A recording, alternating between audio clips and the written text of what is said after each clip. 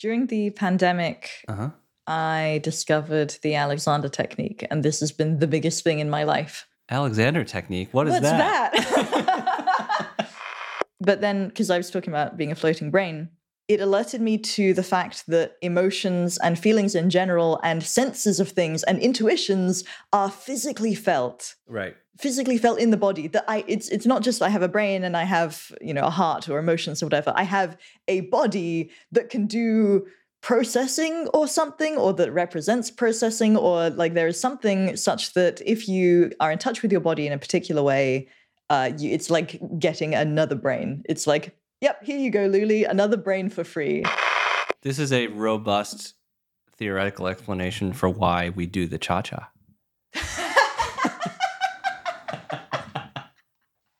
I'm sorry, I was holding that one. Okay. Hey everyone, welcome to Any Thoughts On? I'm T. Barnett, joined today by Lulie Tanett. Hi Lulie. Hey. It's nice to have you. Nice to be here. Yeah. Any thoughts on? Yeah, this is my niece. Very adorable. T. Barnett. Sorry, I was like...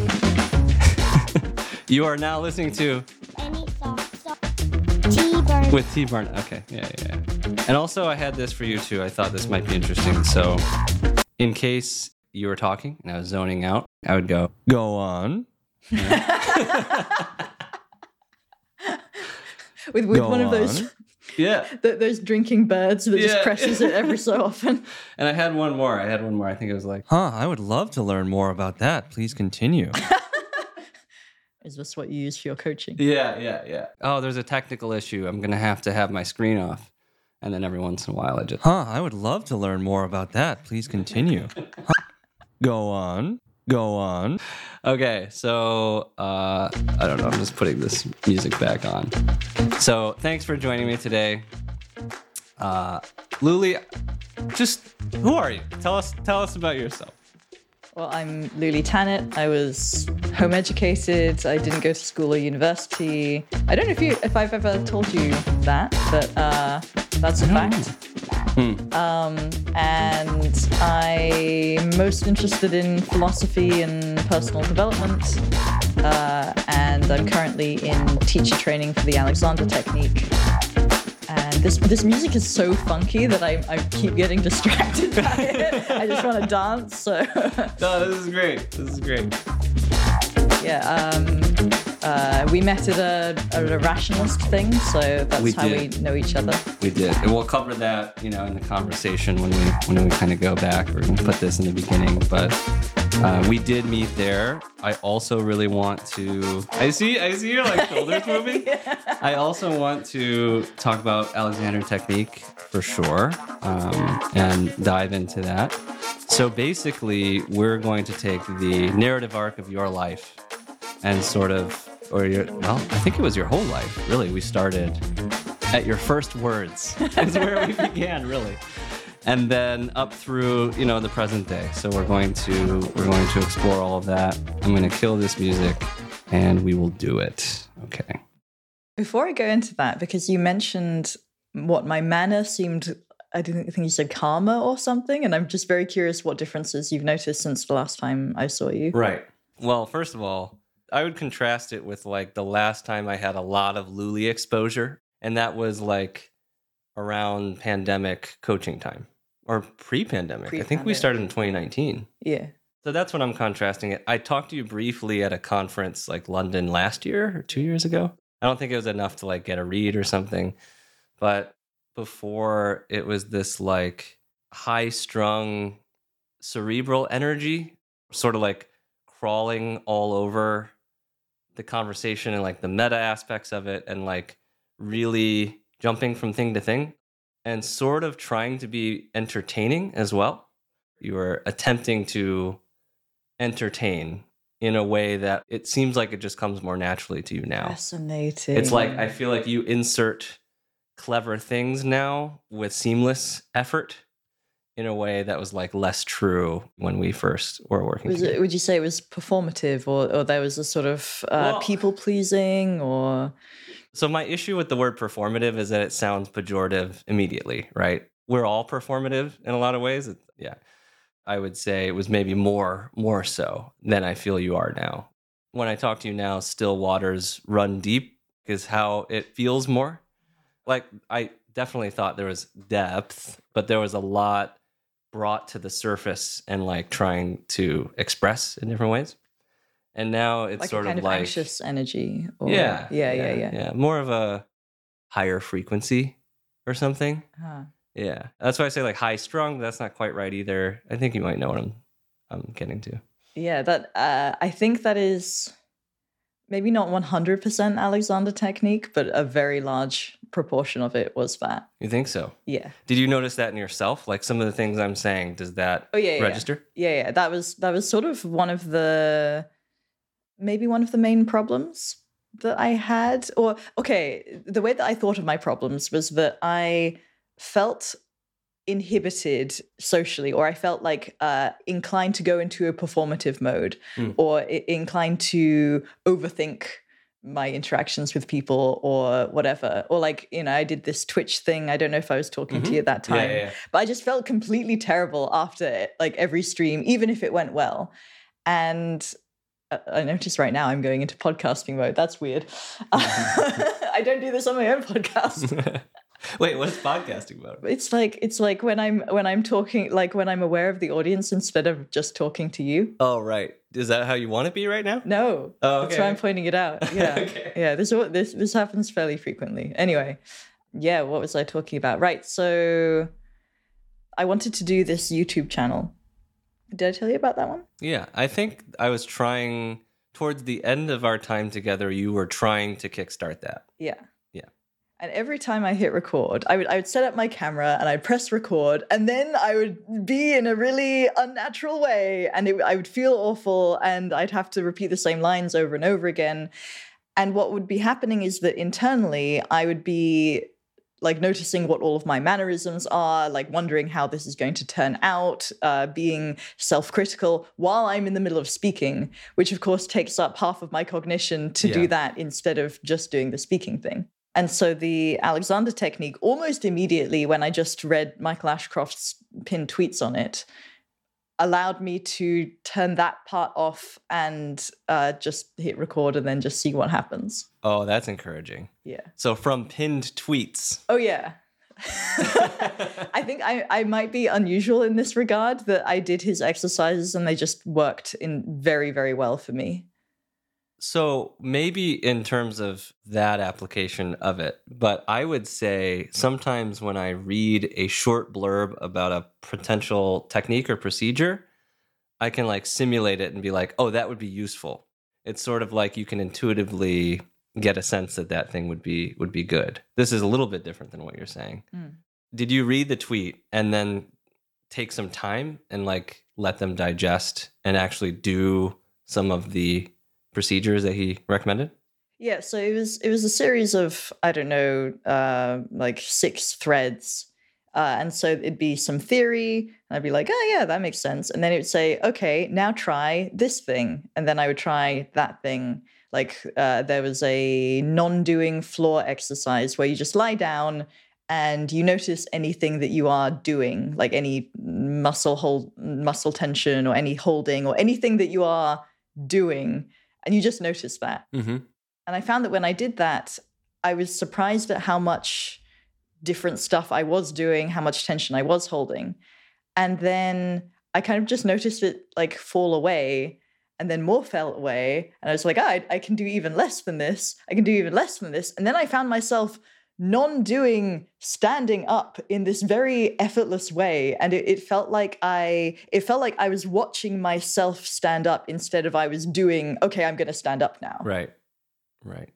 Interesting. And then I was like, what is this? Why is everything effortless in this moment? And so it was just the recognition of that, and maybe like a soft directional target of like, don't try to do this. Yeah. Roughly? Yeah. I mean, any kind of trying is just another doing, so you can just notice that recursively. And when people get hung up on the non-doing things, they're like, I don't know what you're talking about. Were you able to grok that immediately? If Michael or some practitioner was like, no, it's supposed to not be trying, but like it happens. Yeah, I think again, I think I was unusual in that I saw in doing the exercise, I saw what the thing was basically immediately. And everyone else I've tried to teach, non-doing in particular, that is the tricky thing because everyone has so many different habits around, okay, I will try to do non-doing, which is then no longer non-doing. So I haven't tried it, but I feel like I have a version of that thing. And then I feel like when I read the pinned tweets of his or something, or when you talk about it, I instantly get it, or I feel like I do. So I wonder if you feel like there's a physiological referent or like a nervous system predisposition you have or something like that. Like, I'm wondering why you think you were able to pick it up so quickly as opposed to most other people. One of my guesses is that it is related to non-coercion, which has been my thing since I could talk. Okay. So in other words, there's a kind of not fighting yourself thing, or not making yourself do something, or not forcing yourself to do something. And that experience is related to overlapping with non-doing, I think. As in, I think the ultimate version of non-doing is sort of complete non-doing is the same as complete non-coercion, which is the same as complete self-alignment, or, there's a ton of different words that kind of all point towards the same thing. So you went a different direction at the end of that sentence, or I was thinking you would go. So you were saying, since I could speak, and I thought you were going to say you got into non-coercion in the last handful of years, and then Alexander technique like folded really well into that. But you're saying that non-coercion concept is something that you have been aware of for a very long time? So my first words... No, don't make me. Better. So apparently we were in the supermarket, and there was a woman ahead of us in the line, and she was yelling at her very young child who was crying. And apparently my first words were, "That's coercive." No. Yes. And I completely believe this because this is what my parents were developing. They were developing this taking children seriously movement. Right. They were talking about coercion all the time. Oh. And I took a while to learn to speak. And then when I was speaking in full sentences. And so I think I just waited for a while. Okay. All right. So when I say, since I could speak, I do mean that. This is such a good access point into that whole pedagogy. So can you talk a bit about that? So we're like backwards laying the foundation for all of this. Yeah. So I don't know how much you know about taking children seriously, but I was brought up under this education philosophy that was basically, what if you didn't have to force kids to do stuff they don't want to do, or prevent them from doing things they do want to do?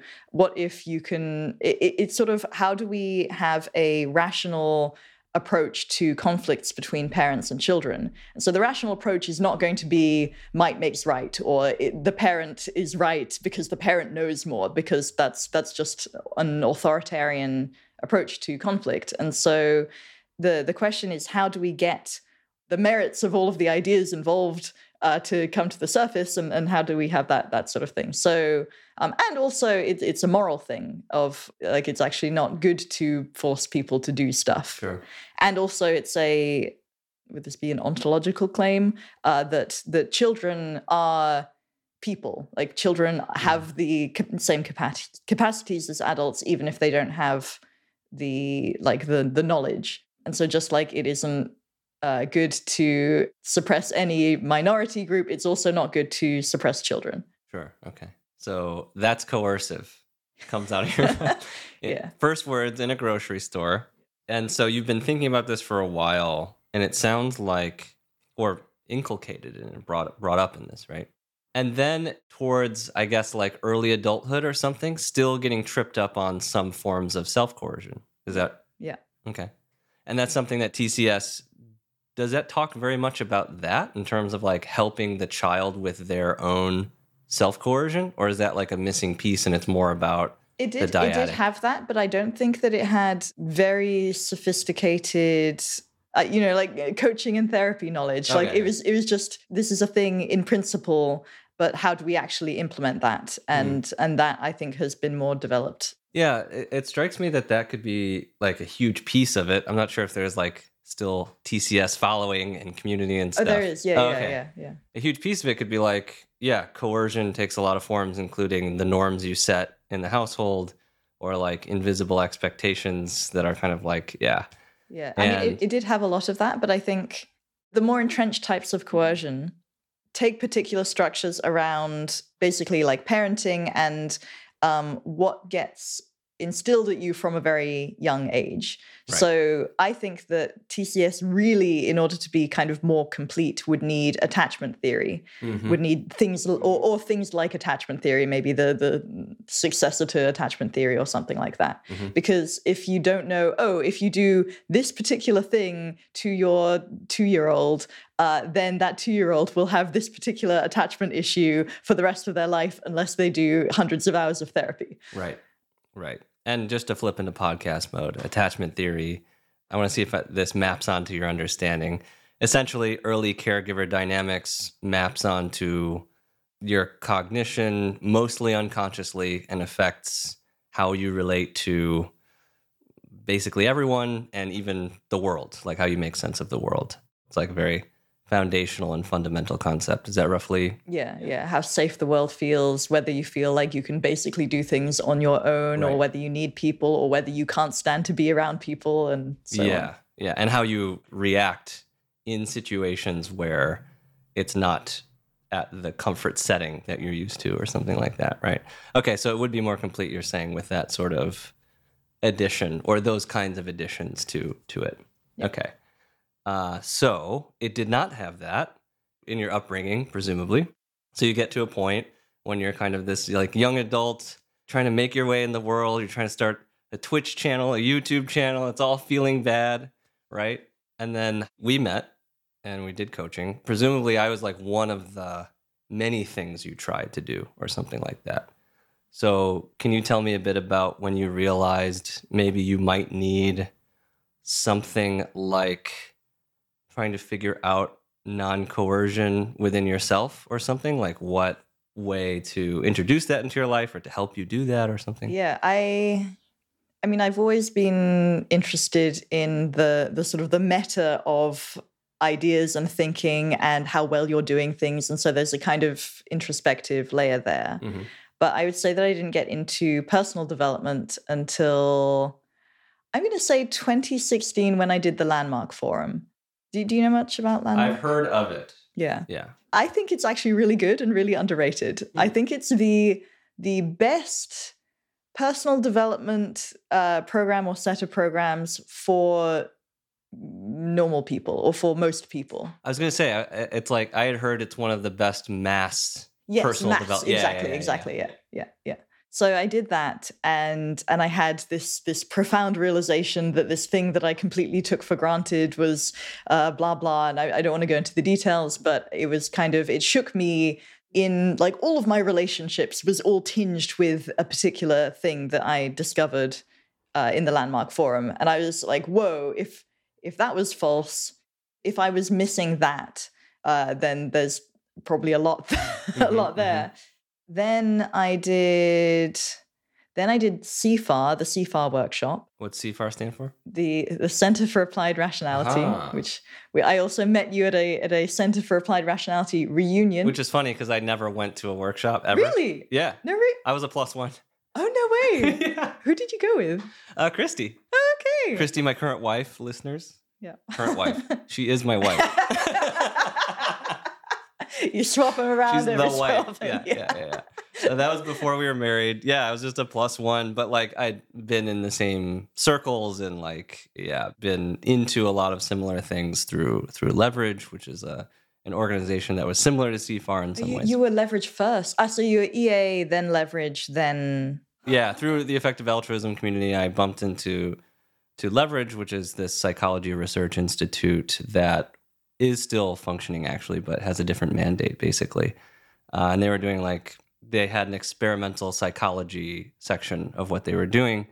And I went to one of their parties post EAG in the Bay. post-conference. You don't do any workshops. You just go to all of the parties and the reunions. It sounds Yeah, exactly. That's like the best. That's the best part. Actually, yeah. When it comes to these conferences too, I mostly just talk to people and like go out with them and don't attend talks or openings or anything like that.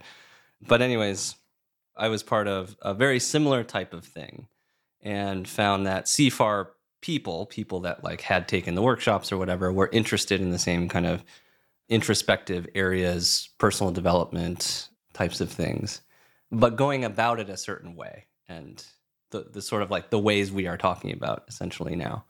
And that's where we met in the reunion. Okay.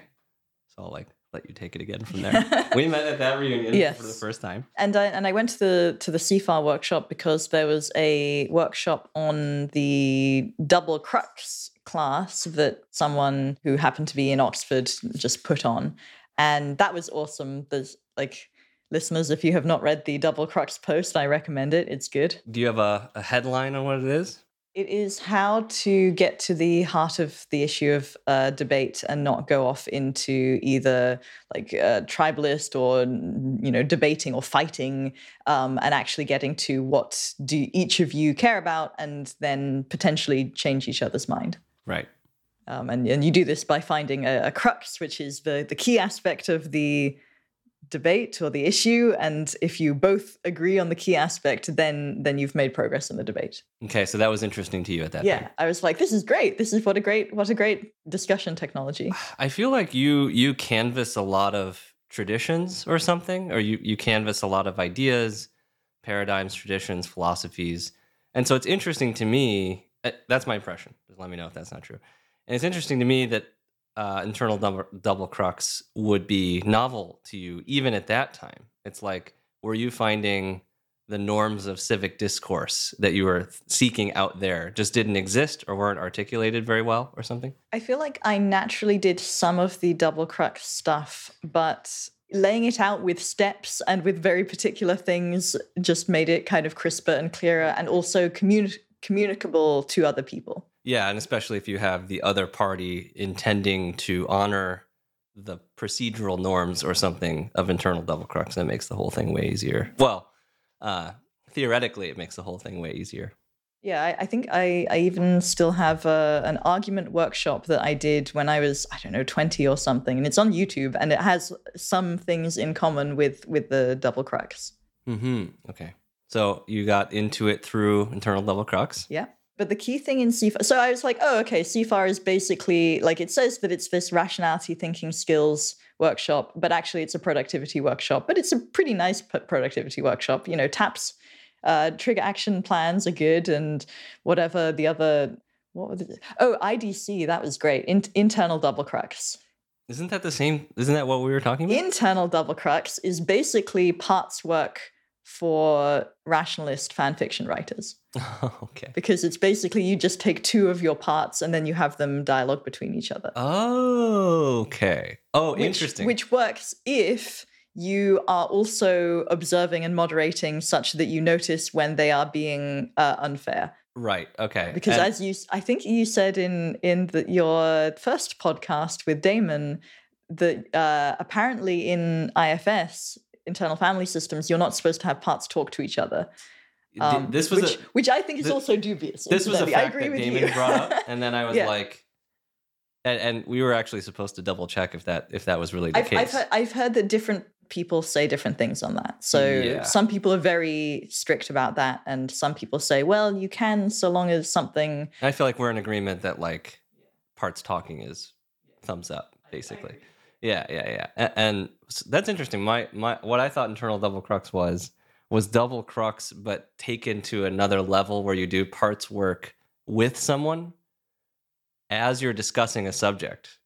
No, but that you could invent that, and that would be quite. I will guinea pig. What would you even call that? We could just like grab different modalities and smoosh them together and see what. Yeah. Okay, so that's more like that's like parts work, trying to get to the central agreed upon issue within yourself. Yeah, I mean, it's basically just having a dialogue between two different parts of you, which I did with journaling anyway. And so it's nice to have a somewhat formal structure for that. But then there was the good stuff, and the good stuff was focusing. Yeah. And I didn't really get anything out of it through the class that was taught at CFAR. But then I went to listen to the audiobook, which then changed my life forever. Amazing. Yeah, Eugene Gendlin's focusing. Yeah, and that's his voice, right? Yep. Yeah. It's a very short audiobook, so... Did we ever do focusing together?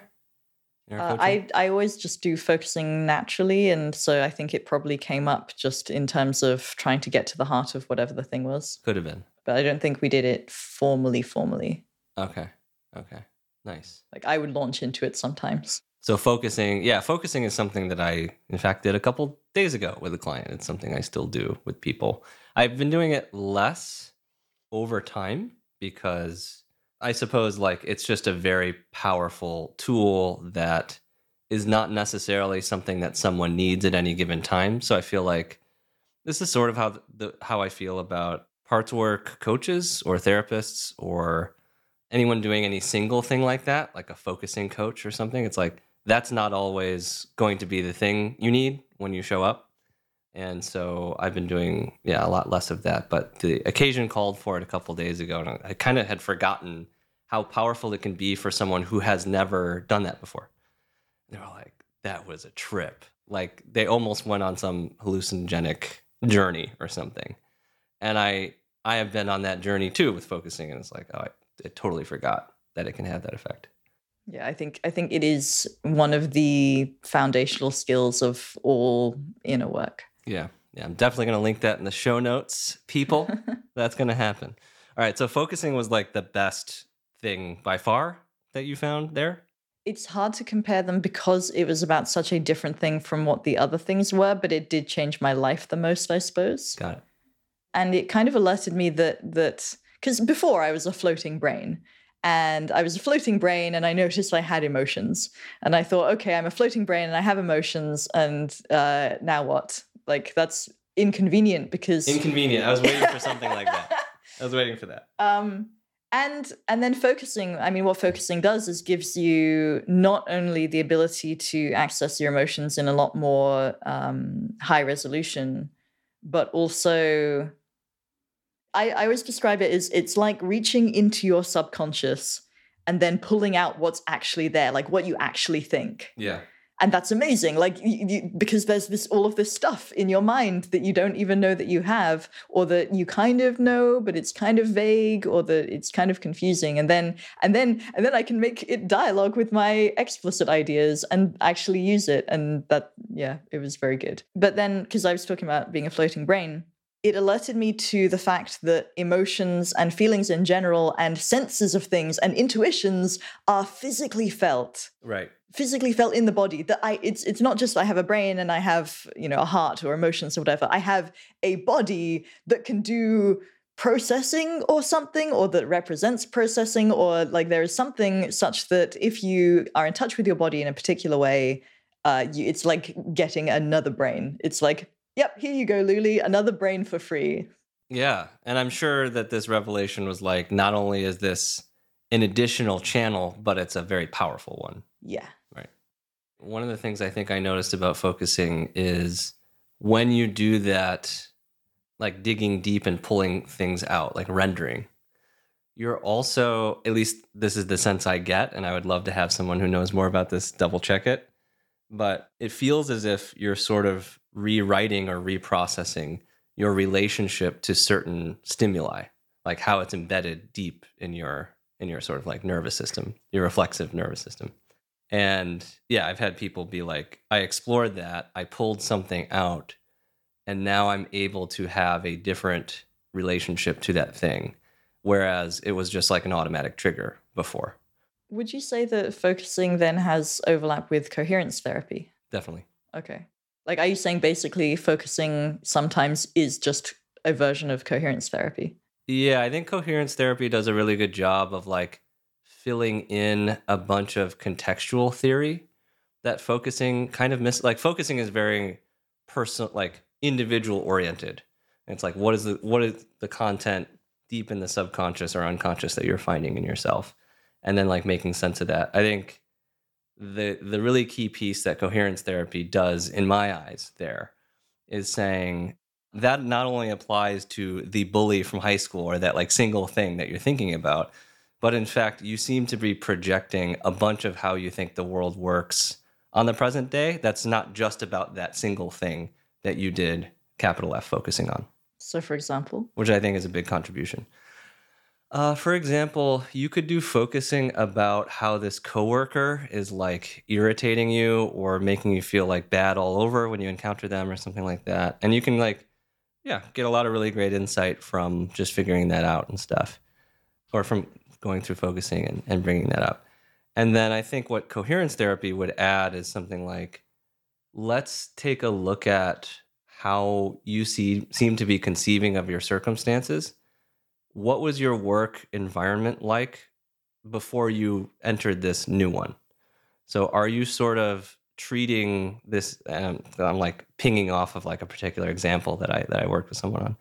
Are you sort of anticipating that there's like high threat level environment basically, and that everyone's in competition and that everyone's saying any particular thing is like some kind of affront or attack or something like that? So there's a way of finding patterns. Yeah, it's like, I think it's like a way of digesting a whole context and like bringing to your attention a lot more moving pieces than just this is this singular relation to this one person or one thing.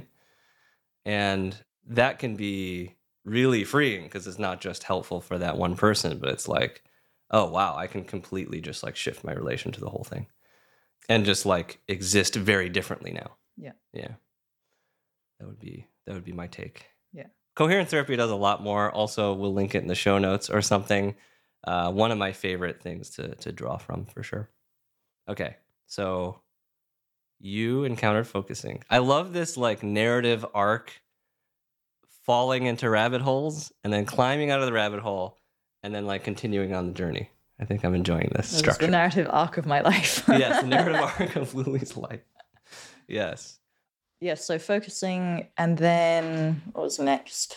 We're at CFAR. You discover focusing, largest impact on life. Yeah. I don't know if this is worth mentioning. It was such a tiny thing, and it was a framework that I think is mostly like not like only somewhat useful, but it was a key like little bit that sort of helped the focusing thing, which is the Enneagram. Oh yes. So there was a fad for the Enneagram, I think, in the is there still are people still into the Enneagram? Yeah. In the Rationalist? Oh yeah. Yeah. Okay. I mean, I think it's as good as Myers-Briggs, which I think is as good as the Harry Potter houses, which I also found a lot of use for. I think Enneagram's better than both of those. Really? Yeah. Really? So we can fight on that. Interesting. Interesting. You want me to tell you why? Yeah. Okay. Then type me. Tell me why, then type me. I don't know it that well. I don't know it well enough. Actually, I'd be Okay. curious what you self-typed as. But the key takeaway, this is how I interface with like a whole lot of paradigms and traditions, is like a thing, I will stumble upon a gem that like resonates and makes sense, and I will forget most everything else. Or I'll like understand how things basically work. And if I read a book, like very little of it would be surprising to me anymore, but like one single thing or a couple single things would be big. The one single thing from Enneagram for me is that the personality is constructed around core fears, and it is basically just like an artificial construction of defenses. The personality, but also like the emotional regime that one has, emotional management regime, and so on and so forth. Yeah, now that you bring it up, I do. Yeah, it is pretty good. That's fucking sweet. That's something that, I mean, these are more like categorical things, like, yeah, Harry Potter, and which is great. I want to know what your house is, by the way, and secondary house. Harry Potter, Myers-Briggs. I think, yeah, Myers-Briggs, ocean type stuff, big five personality. I mean, like, really hard to empirically validate a thing like your entire emotional management regime is built out of a particular fear that you pick up as an infant or early child or something.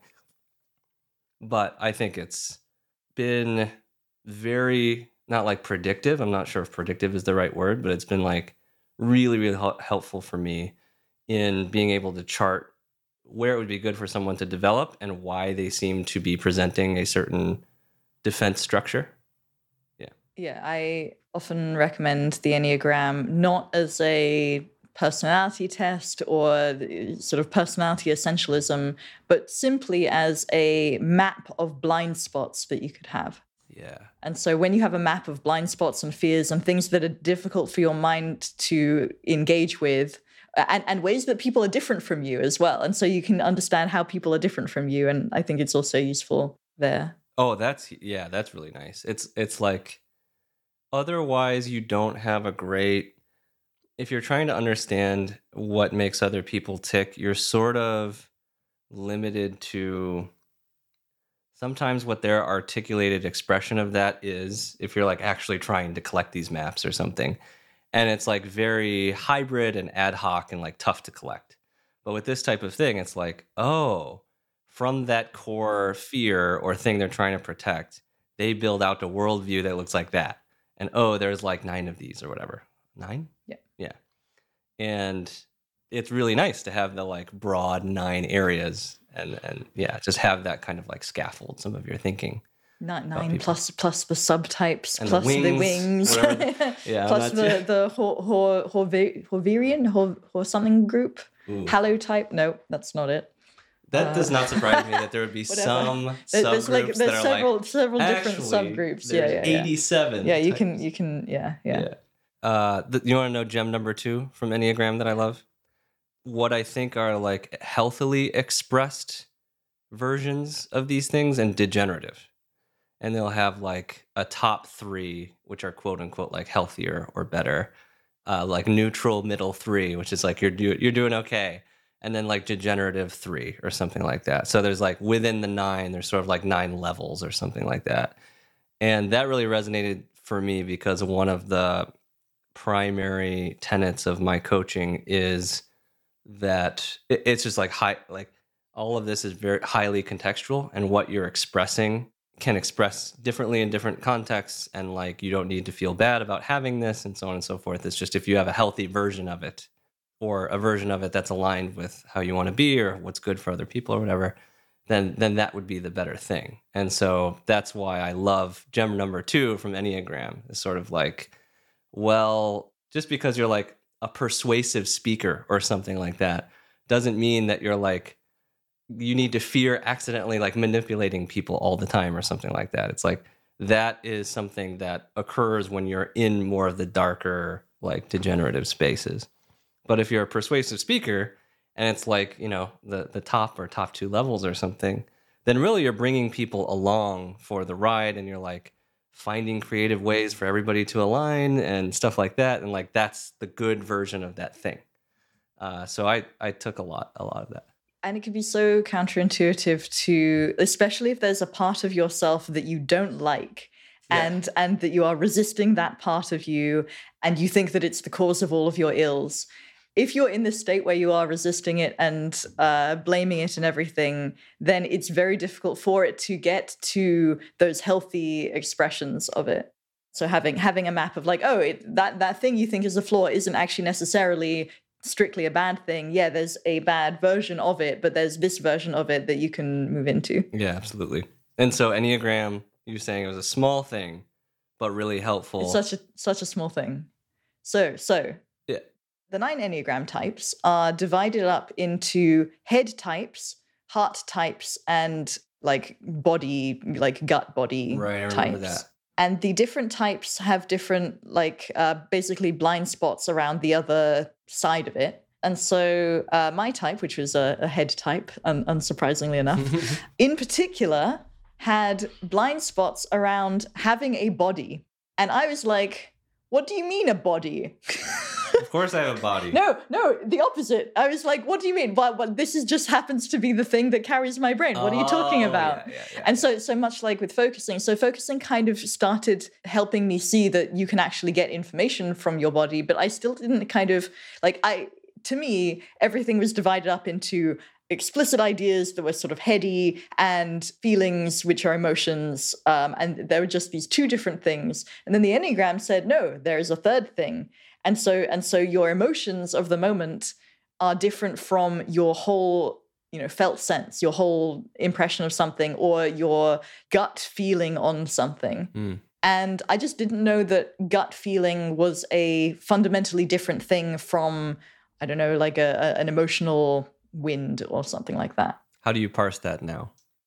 How do you mean? Or how do you distinguish those two things now?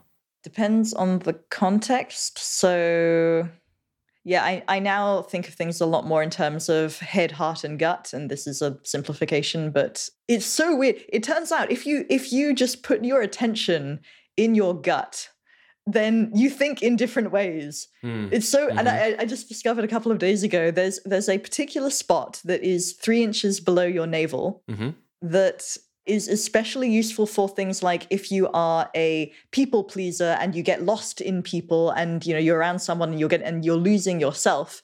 If you just put some of your attention in your own body, and especially if you put some of your attention in that particular spot, it's very grounding. Yeah, I find it also kind of changes my voice. So if I'm kind of speaking from that place, there's a lot more resonance.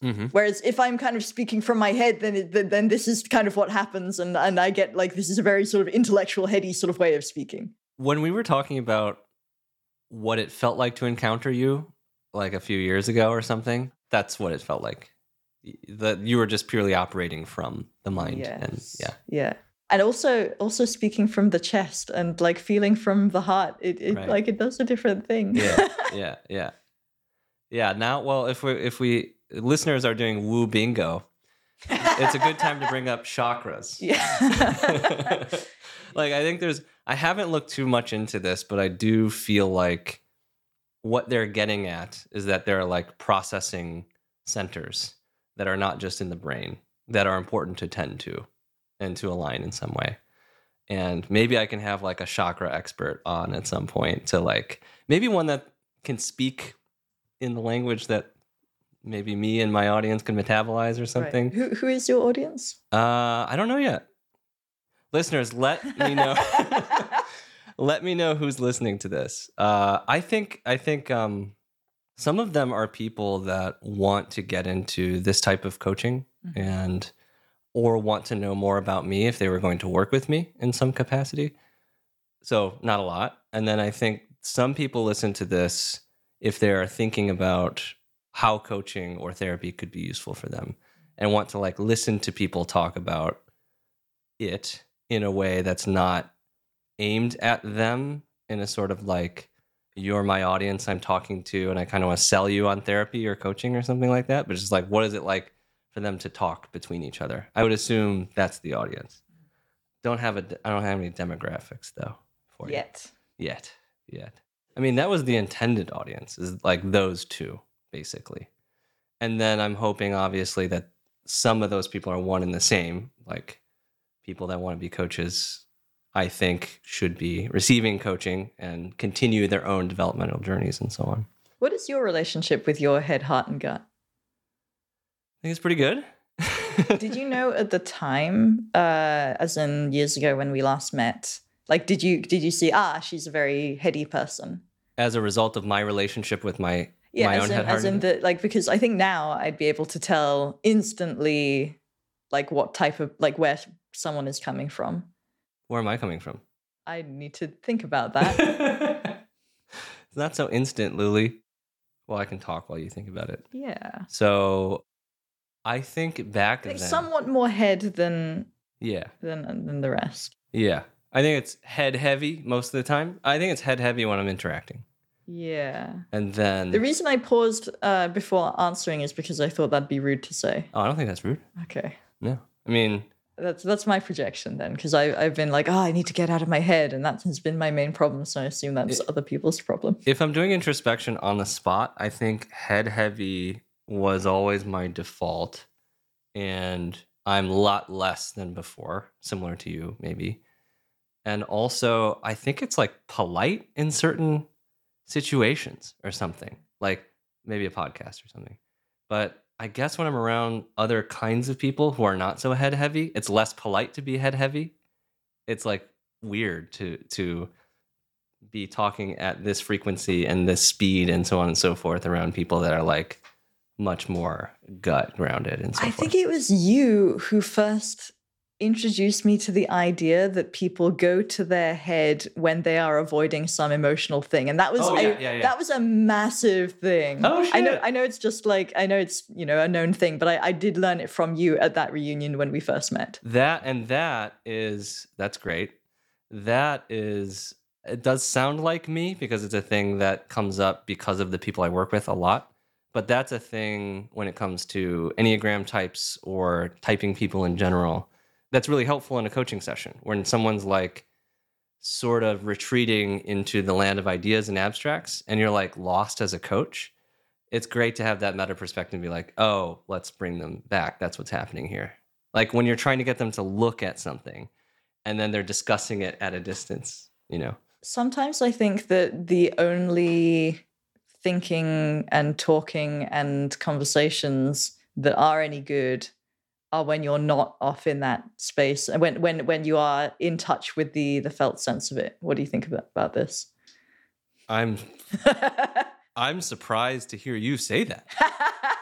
Yeah. Because if someone looked at your Instagram or your Twitter. like Twitter history and stuff and maybe the people you associate with until maybe the last couple of years, I'm not sure. I haven't really been keeping up that much.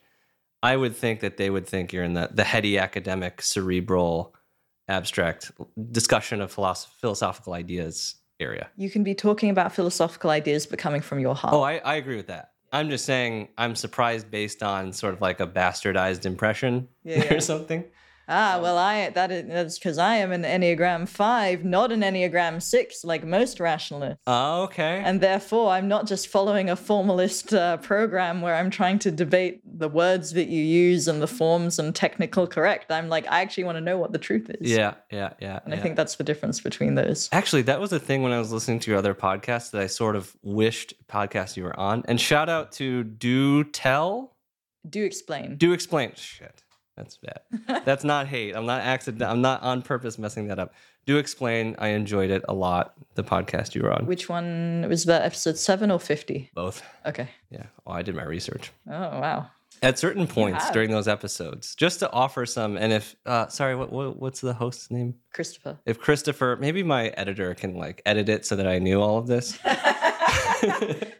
So Christopher can take a joke, don't worry. What I would say, maybe Christopher will listen. That'd be great. So what I wanted, and maybe it didn't follow the flow of conversation, but at certain points I was like, I would love to know what she means by that and what he means by that. And I know that's a very like rationalist discovering but I actually think there's an enheartened version of that. Yeah. I love that phrase, enheartened. Yeah, me too. Is that a real word? Did you just make that up? Oh no. Oh wow. I'm so happy that exists. Yeah. Enheartened. It's nice. It's like embodied, but better. Or softer or something. So I kind of forgot what I was saying. An enheartened version. Philosophical debating. No, just sort of like conceptualizing of words or like meanings. Because I felt like sometimes the times when I felt like you two were talking past each other, and this is just general, was like you two were holding kind of different concepts. Yo, I just recorded a podcast episode for my own podcast like yesterday, and I wish I had this then, because I think there were a bunch of times when I was trying to get at what something means, but I wasn't being enheartened. And so it was slightly more irritating than it will be now going forward. So thank you. Ooh, yeah, of course. So what do you feel like the process, what would be different in that process then? If you're kind of like recognizing this would be useful. So I'm curious. Instead of jumping to what is the answer to my question, which is a kind of a grabby, like, I'm kind of irritated until I get the answer to this thing, and I need this particular piece of information to finish the puzzle piece of this conversation. Instead of doing that, so first of all, just phenomenologically, it is this experience of heart opening, which in practice means something like being more open-minded, or being more, being less partial for a particular answer and being more, what is the general scope of this? Mm-hmm. You're defining which word? There's a bunch. So the episode is about inexplicit ideas, and I was trying to figure out exactly what are inexplicit ideas and how does it fit into David Deutsch's framework. And I think sometimes when I get impatient to know something, then there's a kind of a grabby type of conversational moves. And instead, when I'm more just exploring the space and the landscape and asking more open-ended questions, then interesting stuff can come up that doesn't. It's sort of like I apply too many filters when I'm doing the heady grabby thing. It filters in the sense that only some information can filter up and then everything else doesn't count, instead of what is the most interesting thing right now. Yeah, this is some of the reason, like when people would discuss intellectual abstract ideas in a certain grabby way, like you're saying, or like with quote unquote rigor, like a certain type of precision that is usually native to the industry or paradigm or whatever that they care about. It got really disorienting for me because it would stack a bunch of things that are like technically precise in a particular area. And maybe that person meant a different thing from that person. And then it'd be like mashing some of that stuff together. And I only recently, I guess in the last few years, became a lot more comfortable with myself and how I sit in those discussions or how I conduct those discussions. How were you uncomfortable before? I was uncomfortable because I didn't understand why that all felt like a knotted string, like a heavily knotted string. And like, was it because I wasn't smart enough to be following them? Was it because I wasn't well read enough in the area in order to like understand what's going on? And I kind of came to some realization that like that can be true, and I'm okay with that being true sometimes. But like most of the time, it is this trying to draw really bright lines around things really quickly, and paired with some like infusion of ego or like style of discourse that can be like a little bit punishing or like pushy. And when two people are kind of like engaging in that, which I thought was how intellectual discussions are supposed to go, that like triggered me emotionally in a way, but also like made it really hard for me to intellectually disentangle what was going on. And then the net result was this like really knotty emotional feel towards a lot of these things. And like I had people tell me, and it didn't match with my self-concept, where people would be like, "Oh, you're really cerebral and intellectual. Like you're pretty smart." And I'm like, "No." When I encounter those people, like I just kind of freak out internally or something. And then I realized it was sort of more of this relational thing happening. When you say encounter those people, what type of people? The people that you were talking about, your grabby style of doing something, but like that's their default and it's way more intense. And they think they need to do that, turn that on whenever they're talking about something like that. How do you deal with it now? Well, first of all, having like an understanding that that's what's going on is super valuable. And I think like this is a great generalizable lesson for a lot of people in a lot of social situations, which is like when you realize what's happening and how you're fitting together with people, you can adjust better. Sometimes it's not even explicit, hopefully after a while. And it's just sort of like you encounter a field and then your field sort of like does something different in order to like blend in with that better or something, or fit with it in a way that's not harmful for you. That was a really esoteric way to put that. It sounds like you changed your intuitions, and I don't have the full bit of code that I could run that would also do the same thing for me if I were in that situation. I could dig at this more, or we could continue on depending on what's interesting to you. Yeah, no, I like the digging. I like the digging. I like the on-the-spot introspection. That's great. I think what's happened... So sometimes I bounce. Sometimes I'm like, I don't think this interaction is worth salvaging in a particular way. And it's really... It has no... Like if I walk into at this conference we're going to go to, I walk into some circle of people that are engaging in this way, I think early version of me would have wanted to contribute so bad and would have felt so like ashamed that I couldn't if I walked into something like that. Now it's more like, oh, this is a style of engagement that these people like and are comfortable with, or they're just doing it, right? They're just there. and I don't need to partake, which is fine. So that might happen. Another thing can be if I feel like it's not beyond salvaging, I'll try to do a like rhetorical move that will open the conversation up a bit and make it a little bit more exploratory and like open heart and so on and so forth. That is ideal. That's like one of the nicer ways to have that happen.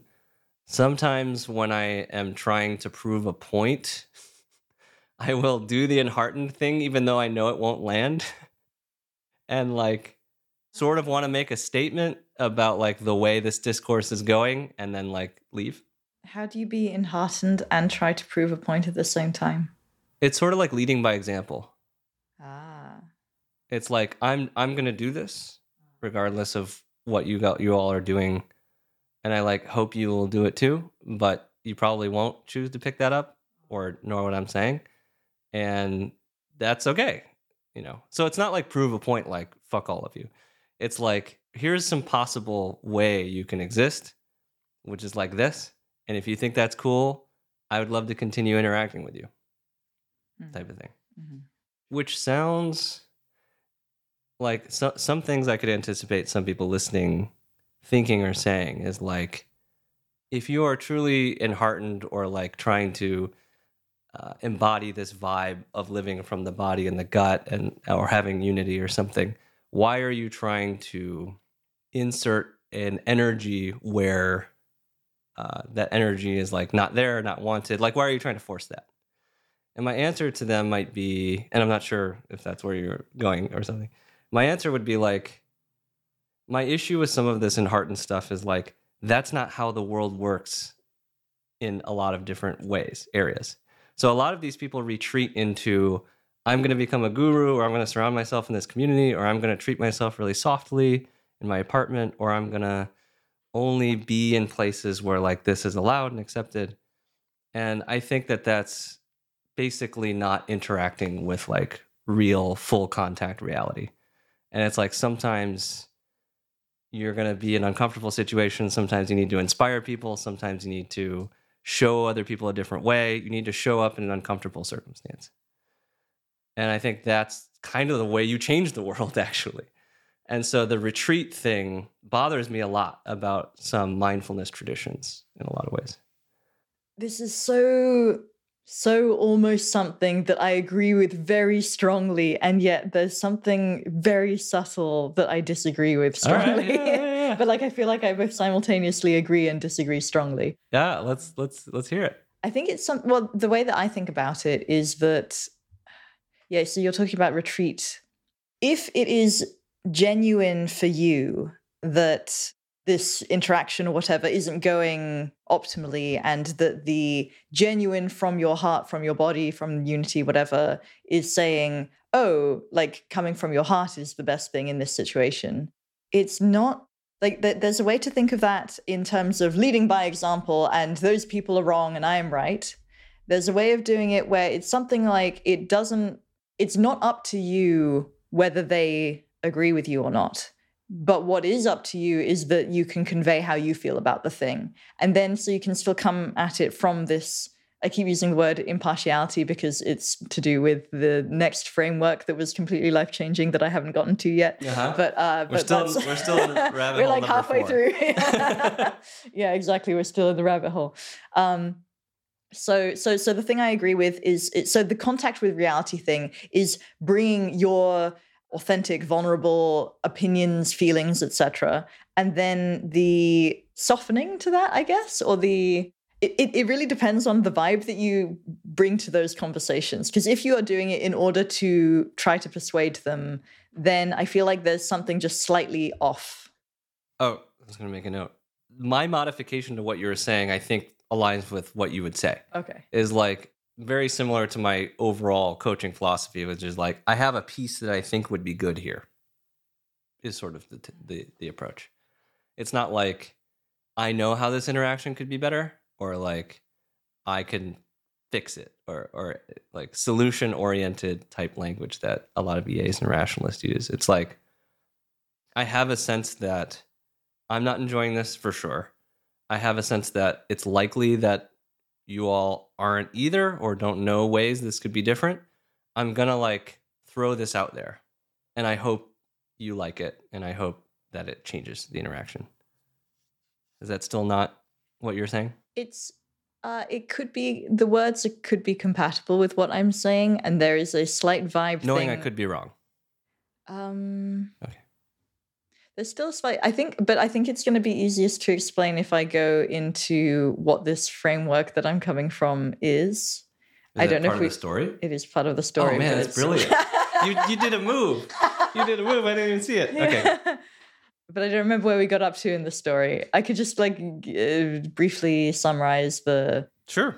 Well, I discovered Alexander Technique and this mysterious framework that I haven't said yet around the same time. I discovered Alexander Technique online before that, so I don't know if you want to go into that or whether we should take this detour while it's still juicy. I think we should follow the juiciness. Yeah, cool. Yeah. So I said that the Landmark Forum is the best mass personal development course, the best personal development course that exists. Wait for it, everybody. Is I should have a drum roll thing. Okay, well, you can get your editor to insert one, or we could do one manually. Okay. Is the View Connection course, or the Art of Accomplishment Connection course. Have you ever listened to the Art of Accomplishment podcast? Yes. Okay. The View, but you've not done the course. I've not done the course. Okay, so it used to be called the View course, now it's called the Connection course. I think it is of a similar level of fundamentalness to, maybe not quite focusing, but Alexander Technique. It's just below focusing and Alexander Technique in terms of fundamentalness. Maybe it's the same thing. When you say below, or maybe it's the same. I don't know. Like level in terms of below. Right, because fundamental. No, I mean low. as in it is slightly more applied. Okay, I got it. Okay. So the frame. Have I talked to you about it before? You actually tried to get me to do it once. And I was like, that's interesting, and then didn't do it. Yeah, cool. So, but the basic idea is that, so it's called VIEW, which stands for vulnerability, impartiality, empathy, and wonder. Mm-hmm. And each of these four concepts are, wonder also has come up in this conversation. When I said like that grabby trying to know, so they define wonder as basically curiosity without the grabbiness. So some kinds of curiosity can be, I need to know, and if I don't know, then I'm not okay. Whereas wonder is the sort of open, like, like, what is that? Okay. And there's a sort of a sense of awe and a kind of like just following whatever is interesting and like, So that's wonder. My slight, because I'm a little bit of like a word definition Nazi for myself, although it doesn't make sense because it's like relative, but also wonder feels passive. You wonder at. There we go. It's wonder the imperative. Wonder full stop. Love it. Wonder exclamation mark. Okay, I'm on board with wonder at. And you bring wonder to. Love it. Yeah. Okay. So view. Yes. So impartiality also super important and has already come up several times in this conversation, where I think it's also basically the same as non-doing. Mm-hmm. So impartiality is not having any agenda. Mm-hmm. Like genuinely being okay with any result, any communication from the other person, because like often we come to communications or conversations trying to get to a certain place or trying to avoid certain reactions, and if you are trying to avoid a particular reaction, you are closing the conversation down in a certain way, and you're not letting people have their own experience. And so if you come with genuine impartiality, like you can yell at me, you can, do whatever, you can have whatever reaction you have, and if I'm okay with whatever you bring, then we can get to a much deeper place conversationally. And then if you apply that to your life, again, you can get to much deeper places because you're not cutting off pieces of life because you have to have it this way. Yeah. So that's impartiality. Then vulnerability is the thing that I was feeling juicy about in the previous discussion just then, which is that, so they define vulnerability as, before I did this course, I thought vulnerability was basically bad. It was basically irrational. It was basically this thing where you open up yourself to attack and then people can poke your squishy insides, and that people do it because they want to get closer to other people because they're insecure and they don't want to just do it a normal, like, well-paced, slowly getting to know someone and only revealing things when it's actually safe. So I used to have this fairly negative view about vulnerability. But their definition of vulnerability is when you speak your truth, even when it's scary, or you speak your truth despite the consequences. And this is a more empowered version of vulnerability where you notice, oh, wow, there's a thing that's a bit scary. I could say that, and because it's true for me. And then it turns out when you just make vulnerable reveals in this way, it immediately goes to very potent parts of the conversation.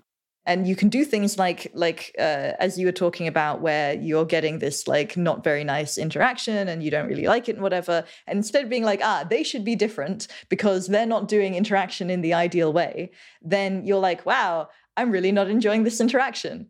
Or like, wow, I don't know how to enjoy this interaction, or something like that. And this has been completely life-changing for me in having difficult conversations with people. Okay. Do you mean saying that explicitly, or do you mean thinking that to yourself and taking an action based on that? You could do either. Either one could be a natural, but saying it explicitly can make conversations do double takes in really enjoyable ways. I'm on board with both of those. I think there is a type of person that we may know who would not do that at a graceful time. I think there's like graceful ways to do that. Like, is your position that's always okay to do for all the group interactions? And that's like true vulnerability? If you're doing it in an ungraceful way, I would guess that either you're not doing it in a vulnerable way, or you are missing the empathy part of the view thing. And I would suggest doing the course because it has some exercises. When you say missing the empathy part, this was going to be my issue. Yeah. Is you're not accounting for the other people's experience? Yeah. So like someone bulldozing in and being like, this conversation makes me feel shitty and I don't like it. And everyone being like, okay. Yeah, so all four of the view letters are important. And so the empathy one, just for completeness, because I've said all of the other three, is, and again, this changed my view of empathy, because I always thought I'm a really empathetic person. I'm just a sponge for other people's experience. But what happened was that by being a sponge for other people's experience, I would leave myself. And then there are the opposite side of this, which is that people are so in their own experience that they don't feel the other people. They define empathy, Art of Accomplishment defines empathy as feeling the other person while also feeling yourself. And so the simple thing, basically the simple thing is to put some of your attention in your body and some of your attention in their body. And quite often people will do sort of, like, I used to basically leave my body entirely, and then there are other people who never sort of put that attention in the other person. And incidentally, I found out that when I did this, the resolution for my empathy of the other person's feelings went up, as in how sensitive I was to their experience. Instead of getting less, Lower. which I would think because I'd be paying attention to my own, it got higher. I could feel both of us much more. Yeah. That was mind-blowing to me. What do you think is the mechanism there? If you can't feel yourself, if you're dissociating from your own body, you are dissociating from the thing that feels. Yeah. And you're cutting yourself off from information about them that can feel more about them. Yeah. Okay. And also, it's difficult to understand which feelings are yours and which feelings are theirs if you are refusing to look at your own feelings. That's another thing I got. This is an aside, which I also discovered in one of these Art of Accomplishment courses. It was their decision course, as it happens, which was that I realized that when I feel... So it was a situation where I was thinking of setting a boundary with a friend. And I didn't want to set this boundary. And I was like, why do I, what am I resisting there that makes me not want to set that boundary? And so I thought about it what is the feeling that I'm resisting? Because that's part of the Art of Accomplishment framework. It's like, a lot of your actions are based on not wanting to feel a certain feeling. And then if you feel it, then things can move. And I noticed, the feeling I don't want to feel is disappointment. I thought that's weird. Why would I not want to feel disappointment? Like why would disappointment be the thing for me setting that boundary? And then I realized, oh, this is their disappointment, and I'm feeling it in my own body, and so I'm resisting feeling that disappointment in my own body, even though it's theirs. And I thought, oh, okay, that's theirs. What do I feel about setting this boundary, or what would I feel? I was like, wow, that feel great. Yeah, I'd love that boundary. That would make life much better. And then I could distinguish their feelings that I was feeling in my own body from my feelings. And then that was a sort of like massive unlock in terms of being able to feel and empathize appropriately, and being able to set boundaries, and not having that partiality of needing people to have a particular emotional reaction to me. Because before I had that, I couldn't, like, it was very difficult to allow particular reactions from them if I didn't want to feel particular emotions, because I would be like absorbing it, basically. Yeah. The technical term that hits my mind is merged. You're merged with them. Yeah. How did you know personally that, and I think this could be a great potential question and answer for anyone listening, that content was not your own? Like it was their disappointment. This is maybe very hard thing to articulate and verbalize, but it was simply, so I first noticed that disappointment was just a weird thing to feel for setting a boundary. Like it didn't make sense logically. And so that made me look. And then the move I did was just, okay, suppose that is their feeling about it, or my, projection of their feeling. What would I feel about this? Or what would I feel if I wasn't feeling disappointment? What would I feel? Or what would I feel? What do I feel about this? And then I could just kind of separate out. Yes. Yeah. You actually highlighted two moves I do a lot with people. Yeah. One is coherence. So we talked about coherence therapy, but I sort of like grab that and use it all over the place. You called it logic, but I'm sort of like, this is not going the way I expect it to go, or like prima facie, like how should these things be linked together or whatever. And like different result, that's weird. And it's not like bad result or irrational or something like that, but it's like, that's askew. So like what's going on there? That's one. And so whenever people are talking or whenever they're going through something, I'm always like, a part of my mind is automatically like crawling the coherence of what they're saying in some sense, like linking those things together. The second thing, sort of a question of, if that other person were just fine with it, how do you feel about it? Is also really unlocking there. And I think that was similar to what you were saying, or like a very like an alternative way to get there, which was sort of like, I think I would have found that harder to do the, if they were okay with it, then how would I feel about it? I could have still done it, but that would have been just a bit harder for me to do compared with just simply being like, okay, their disappointment is there and I can feel it. And what do I feel about this? And I think the reason is that something like a clinging to, but they're not okay with it. And so how can you say that? And if they were okay with it, then what? And then I would kind of go, whereas this allows them both to be there. But that's just how my mind works. So if other people work with that, then that's great. Well, it strikes me that like both of those would be really useful and differently useful for different kinds of minds. So it sounds like your mind is aided quite a bit by frameworks, right? So like Art of Accomplishment and the acronyms and the things. And the framework helps you parse and process stuff a lot.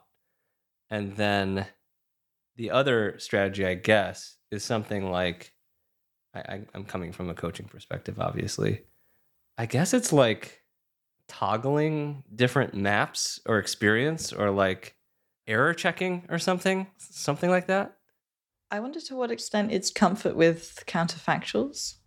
Yeah, it's that. It's that, but it's a lot less like, it's very quick, it's intuitive, it's a lot less, like I have this counterfactual hypothetical situation or something. Yeah. I'd say that would probably be a decent characterization of it. I think probably also what's happening in my mind is that I'm doing a kind of IFS-y type move in that, yeah, I'm quite familiar with having different parts of my mind that think and feel different things. And so it's very intuitive for me to just tap into one of them. And so if I can just say, this disappointment feeling is one part, what does the other part feel? Then I've immediately got the answer. Whereas if I'm trying to invent a new part where I'm imagining someone not feeling something that I think they will actually feel, then that's a sort of additional cognitive processing for me. Yes, this is an important piece. So I was trying to get to the heart of how you knew that content wasn't Lulie's or something. Attribution, like internal attribution, is really hard. I think IFS is really helpful for that. It's like, what part of me is, or like, where did this idea come from, or where is this influence coming from? And I think the fact that you have IFS and then you probably have a bunch of other content that helps with that could make it so that you were able to do all that yourself. I don't know that the attribution part actually matters that much. Like, really? if I think of it in terms of, I do have part of me that feels disappointment rather than, this is just a part that comes from someone else. I think that still would have been easier given that I then had access to another part that felt something else. As in, so it was more about contrasting and not attribution. I think so. Yeah. I mean, I think the attribution. But isn't thing the is attribution cool. the thing that allows the contrasting? No. Like, so long as you divide it up, so long as you've got one part there that feels is disappointment. Yeah, and then so there is disappointment, and then what is that? And then the that is like actually excitement and empowered and whatever. Interesting. Okay. Like, I personally, I don't know that there is disappointment would have been enough for you, right? Because you knew you were disappointed. Yeah, that was the issue. I would have. Yeah. Yeah. No, that's true. Yeah. No, you're right. It's like, where's that coming from? Okay, it would have made it a different problem. It would have still improved it, but it would have meant that I'd have to then deal with the disappointment sort of in isolation. And although it's easier to deal with that disappointed part, it's still not as easy as like, I can just like not care. Right. And was that what you were able to do? No, yeah, I still cared to an extent because I cared about my friend, but it was no longer coming from a, what is that? Coming from a place of insecurity or a place of being wounded. Like, sometimes I think when people are trying to empathize or care, it is grabby in a different way. That's like, I need to fill part of myself by, I no longer had to resist the feeling of disappointment because it wasn't mine to feel. And so as long as I was in a relationship where I was resisting a particular feeling, then that was causing these tangles. And the moment I could be allowing that feeling to happen in someone else, I mean, if I also allowed it to happen in myself, that probably would have also solved the problem. Yeah. But in this case, it's just a very easy way of not being in that relationship where I'm resisting a feeling. Trying to not allow certain things also makes that more difficult, right? Like, sometimes when you're accounting for other people's experience, but you're like, I'm going to disappoint them a little bit, and that's okay. Our relationship is recoverable or something. I'm not sure what the particulars of your situation, but that can also be helpful. That folds into a question about Alexander technique that I had in general, which is like, is it always good to expand your awareness? Like, is it always good to avoid resistance? Like, is there no place for constricted awareness or resistance? There's definitely place for constricted awareness, and I would imagine there is also place for resistance. Yeah, I can think of both cases. I'm curious about the one you're most sure about and also the one you're less sure about. So for expanded awareness, the typical example is you are on a busy subway train and people are 3 inches from your face. And if you expand your awareness to the entire coach and you are in everyone's space and you're able to talk to everyone, that's going to be uncomfortable for most of the people there, especially the ones very close to you. And so what happens when you're on this train is that you bring your awareness into your little bubble, you have your own little bubble, and then everyone feels safe because everyone is in their own little bubble. Right. If this were a video podcast, I would show you. It's very, like, you can feel it. Cool. Interesting. Okay. And how about resistance? Resistance, I can imagine some things like if you actually are not well resourced enough to be able to take whatever the emotional thing is in that Yeah. situation. Like if it could genuinely overwhelm you such that then you're like generally less capable of doing things. Yes. So you might need to get into a safer situation first. Or maybe there's some external thing which is dangerous, and in order to deal with this genuinely dangerous external thing, you might need to put your fear aside for a moment. Okay. Yeah, I think I agree with all that. The well-resourced enough, I consider, like, there's, bandwidth, energy, emotional maturity. I would also throw in there something like awareness and understanding. We were talking about vulnerability earlier or later, depending on how we chop this up. And I think there's a version of like people who try to get instantly, incredibly the most vulnerable they possibly can, where they have gotten burned a lot by basically like opening themselves up, as you say, to attack or manipulation or something. And I think that in a world where people are a little bit more understanding about the right times to take certain opportunities, they would resist doing that with the wrong people or the wrong situation or something. Yeah, that's why I like the art of accomplishment version of vulnerability, because if you are speaking your truth, and then if it's a situation that you genuinely cannot handle, then you're not going to say this thing that opens you up for attack because you are. But you might not know that. But I mean, there's a different thing. Vulnerable, as in I'm going to open my heart to whoever walks in and open up to attack, is a different thing from speaking your truth, even when it's scary. Okay, I'm going to put a name on this bullet. Are you ready? Authentic relating. Okay. So I get the sense that, and maybe I can have a chat with an authentic relating person, community of people who I feel embody this sort of like, we're going to go 0 to 100 on vulnerability, like right away. And that's the way to live life. And like, that's the nature of good connection and so on and so forth. And maybe I'm bastardizing how they feel about that. And I would love to have someone correct me, but authentic relating people strike me as those types. I wrote something about these people that I kind of want to get up. Okay, cool. It's very derogatory. All right. Let me see if I can find it. Yeah, she's going to find her bullet, and we're going to maybe cause a stir. It would be really interesting to have a little bit of a backlash from the people who really want to be vulnerable and connect the most in the world. The thing is, there is a way of doing it, and you just take the connection course, and then you can do it without the weird bits. Yeah. Oh, you can do it from empowerment. The derogatory is slipped out. Already started. It's slipped out already. It's already starting. All right. So, is this from a tweet? This is from a private correspondence bitching session. Yeah. So that there's a type of guy. It's a type of guy who is really into authentic relating, and then when you meet, then they're doing this like authentic, like. Okay, listeners, Lulie's eyes. She's got like the bug eyes. She's staring deep into my soul right now. Yeah, in a way that's slightly uncomfortable. Slightly to vary. Yeah. So about this type of guy. I say they ooze a kind of desperateness and are allergic to true presence because that would require dropping the pretense of presence, which they use to avoid feeling things like the anguish of separation. They think that connection comes from winning at the game of presence. Actually, it comes from serving yourself, your habits. Oh, right. Oh, wow. This is quite rival voices-y.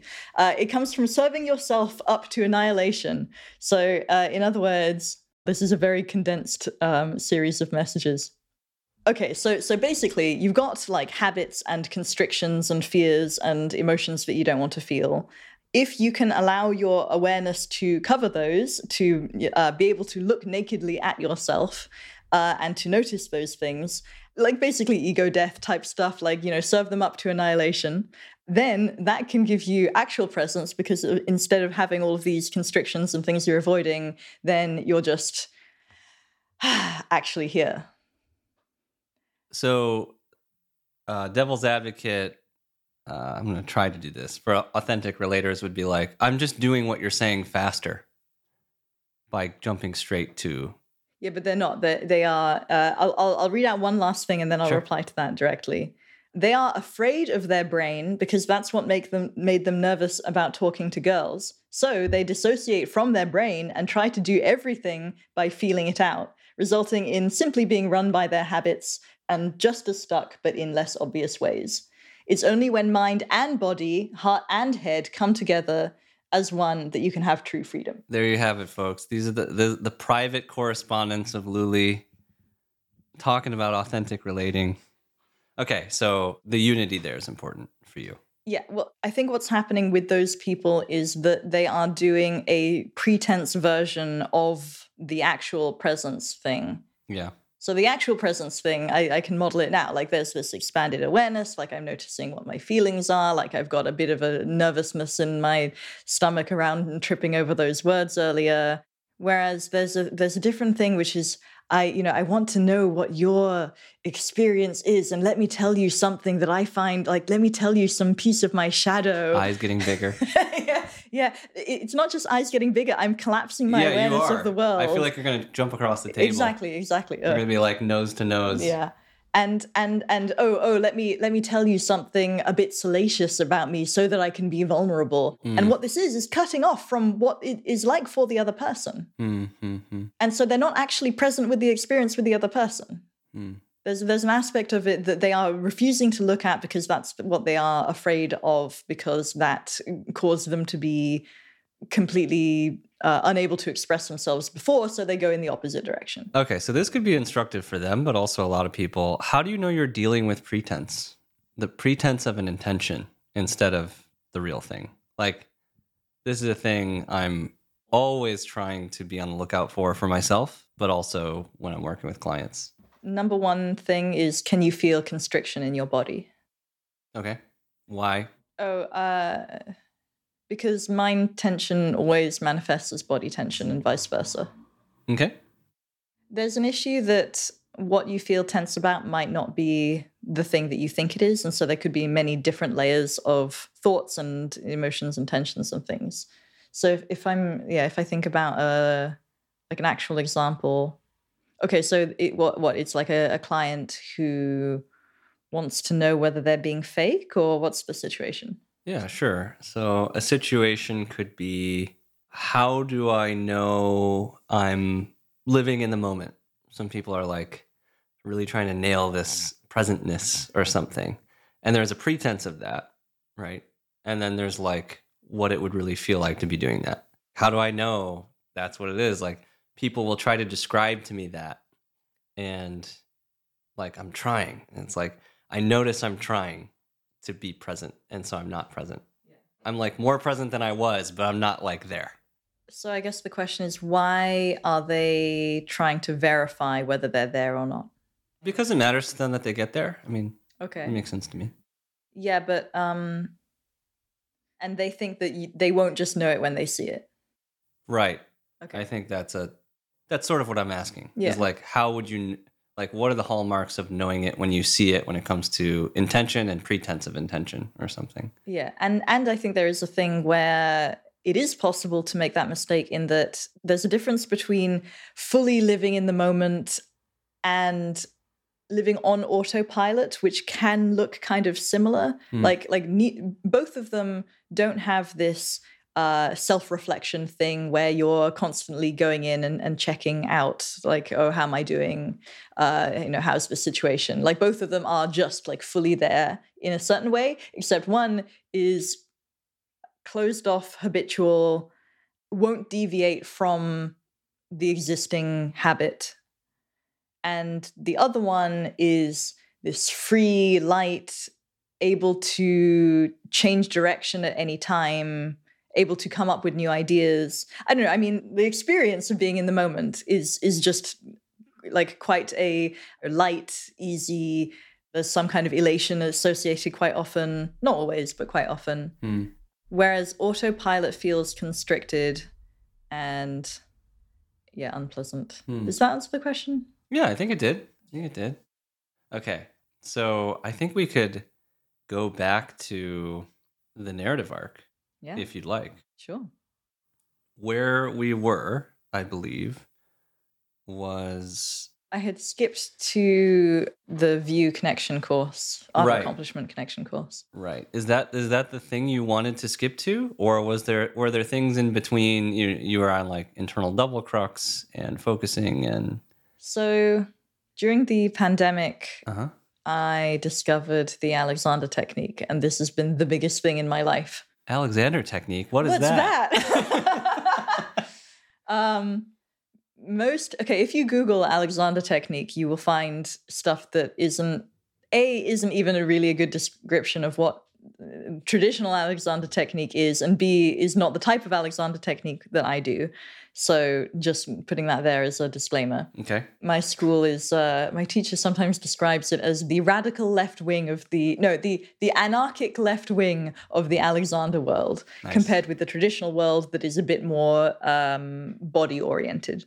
And there are actual Alexander technique body practitioners Yes. out there Yes. that are like licensed. Yes. Okay. Yeah, and I'm currently in training for my certification. Oh, in the more traditional one too. In the it's Or all the one anarchic thing. left, It's or both. it's all the same thing. It's just different approaches. So they both get you to the same place, but just via different methods. Okay. So what is the Alexander technique? What is the Alexander technique? What is the Alexander technique?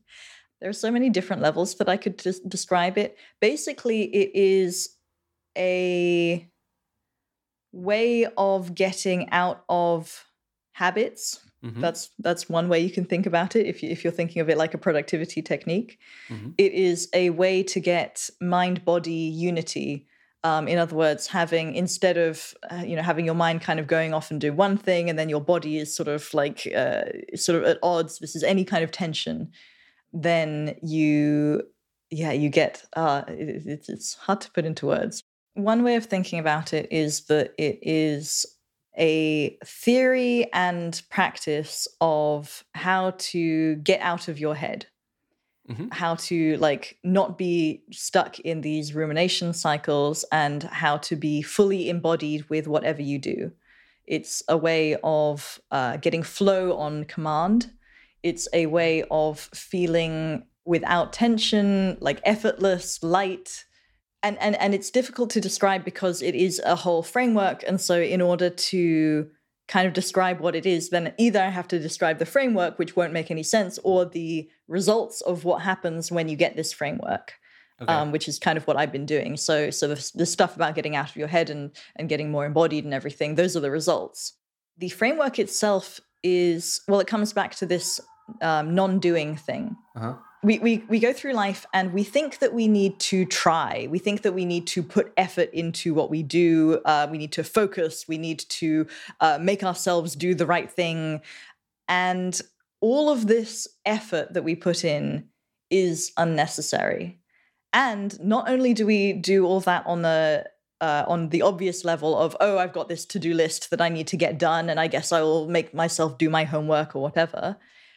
On the minutest of physical movements, we do this.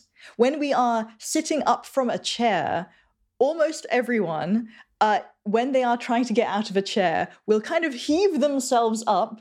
They will start tensing their back before their bum has even left the chair, and they will be thinking as if they are already standing up, and using a lot of excess tension. And it's because they are trying to already be at that end point.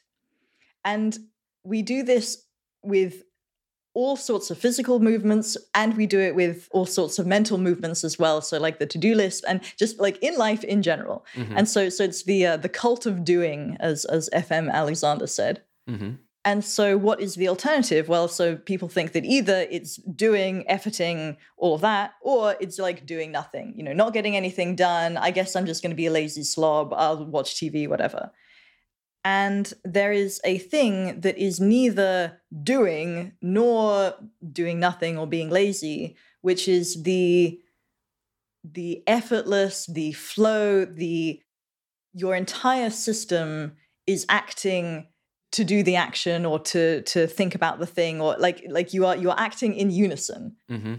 And so Alexander technique is the field of how do you actually get to that acting in unison, unity, mind-body unity state. And then it has some particular techniques to do that, and some particular ways of noticing when you are going into your habits, when you're going into your autopilot, and getting out of that. And so fundamentally, it's about how to have like more freedom in your life so that you're not constricting and therefore only doing like one particular thing, but you are available to do whatever. Like you are available to change what you're doing partway through, to available to new ideas, that sort of stuff. So if I'm charting the life of Lulie, Yeah. you are emerging as a person who's like wanting to get things done in the world. You've been surrounded by a non-coercive sort of parenting and upbringing, and now are encountering techniques for dealing with the ways you may be coercive with yourself or forcing yourself to do stuff. And those things were, I remember when we were coaching together, like IFS type stuff, you were getting really into that at the time. Other things, I'm assuming. And then you hit Alexander technique.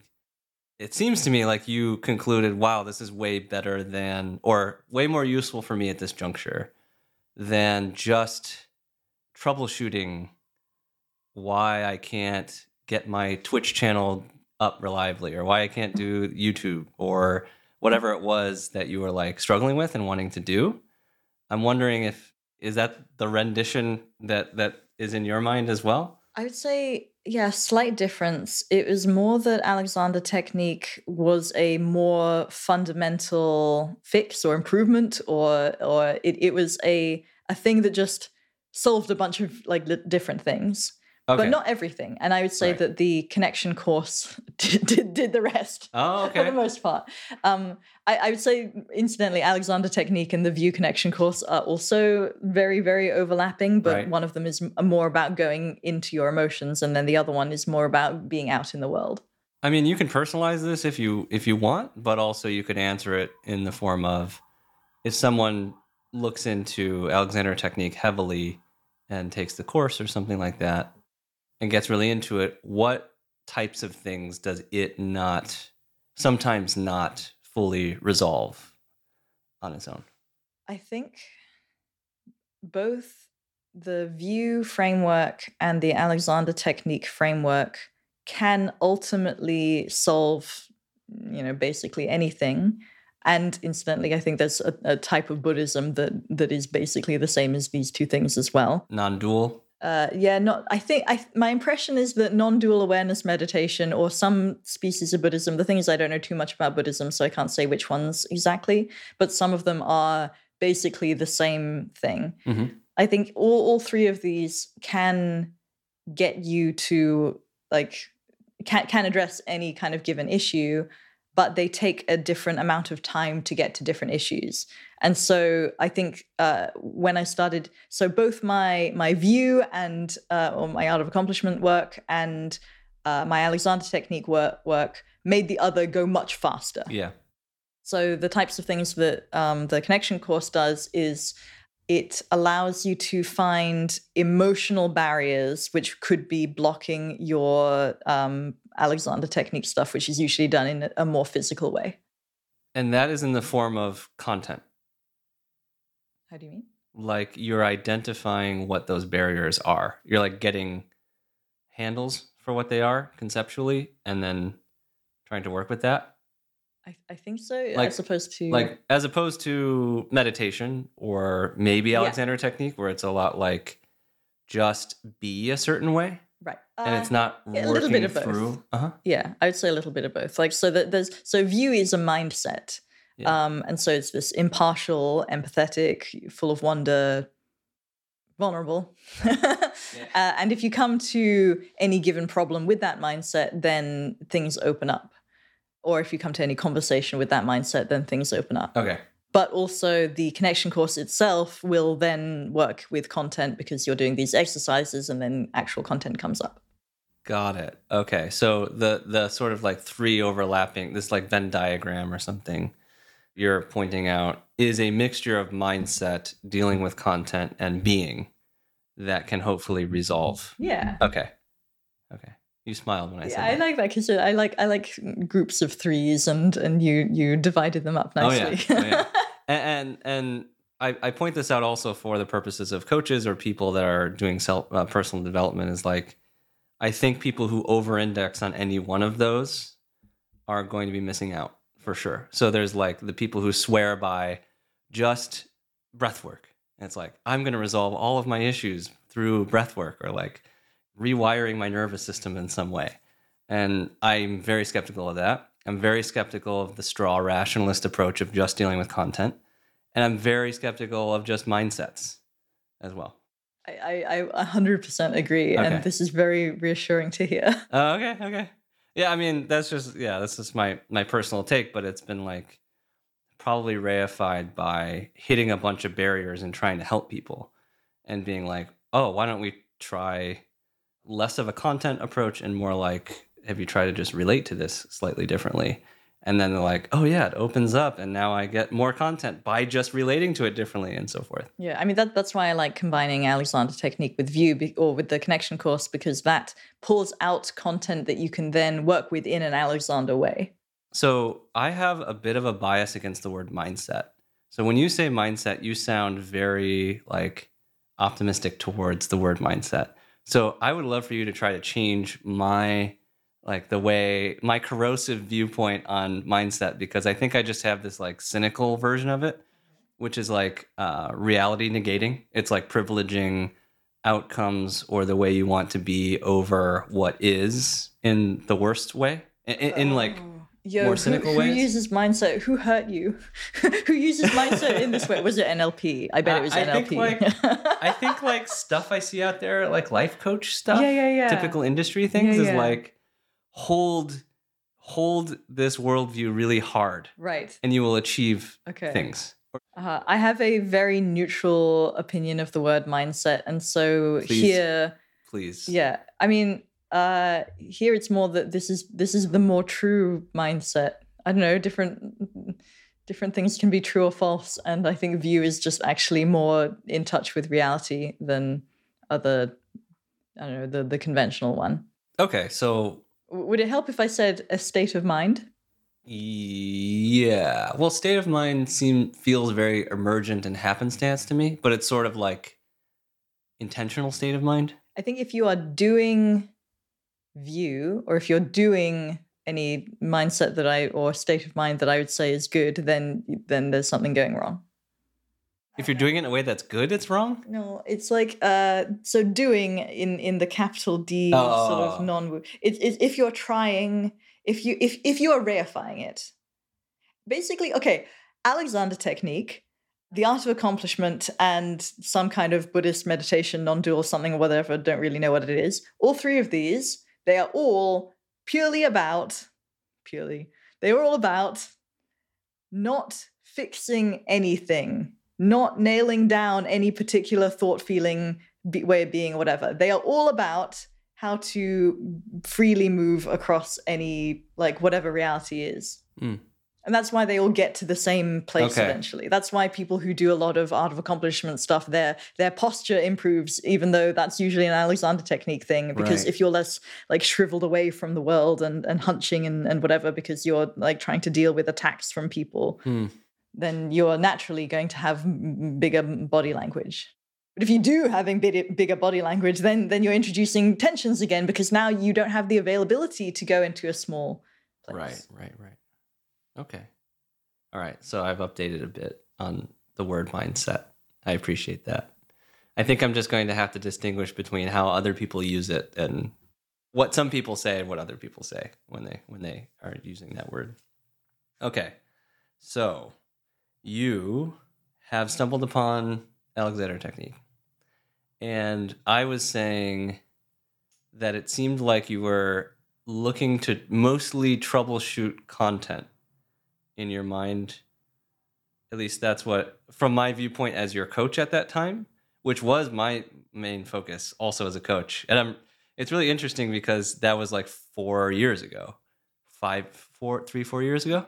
So I'm like, holy shit, I must have evolved quite a bit since Yeah. then, right? And my impression was it was sort of like the way I get relief here is by thinking through these emotional issues and troubleshooting it, and then like getting some kind of release or update at the time. And I think that I was working with you pre-Alexander technique. Yeah. Yeah. Is that roughly So, accurate? so what was the original question? Is that like how you were approaching personal development, or like getting that, like trying to move more towards the existence you wanted prior to this way of just That is definitely what I was doing Not with doing? you. But I think I was also, because I think at that time I had also read Complex PTSD by Pete Walker. And so I was also doing some focusing and internal processing that was more about finding the threads and then just feeling through those. Okay. So I think that was more a mode that you saw me in rather than the only thing that I was doing or my main focus. Got it. Cool. Okay. So then you're kind of doing those things. I assume that the complex PTSD and the exercises, and you were doing IFS stuff as well, opened you up to the idea that a body-based or a unity with the mind, gut, and body-based theory could be quite So good. I had no idea what that meant until after I already started learning the Alexander okay. technique. What made you encounter this thing and be like, oh, that could be good for me? Or did you just like try it out? I saw it. Multiple people said you should go read Michael Ashcroft's tweets. You should go and read this thing about Alexander technique. I had like a skim. I was like, meh. And so multiple people said that until one tweet said, Lulie, stop what you're doing. Go and read this. This is a public tweet, not a DM? This is a public tweet. This is a reply to my tweet about, because I said this, my tweet was that Marie Kondo's Spark Joy and Derek Sivers' Hell Yeah or No and David Deutsch's Fun Criterion are all the same thing. And then the artist formerly known as Rival Voices, now known as Vasco, replied and said, yeah, stop what you're doing and go and read this. Trust me, you'll thank me later. And I was like, well, that's a pitch. I mean, like, that seems fine. I will do it. And so I just start reading it. And it's quite interesting. And so it starts out talking about how awareness has a size and a shape. So attention is like I'm paying attention to you, but there's also what I'm aware of. I'm aware of these laptops. I'm aware of the lights and the room and the space around me. And so there's an awareness field. And then it turns out that you can, usually this is a subconsciously controlled sort of field, but you can take conscious control over your awareness. So you can expand your awareness. You can be like, oh, I wasn't before paying attention to those curtains over there, and now they are in my awareness. And then when you do this thing of not diminishing your awareness or of expanding your awareness, a ton of like effects start happening, and things feel easier. It's sort of like when you are taking yourself into a small space when you're not paying attention to anything, beyond this table. Then it's physically harder to move into that space because you're cutting it out of your awareness. And so awareness, and the way I think about it now is that awareness is the direction from which you can get information. So which information are you allowing to reach you?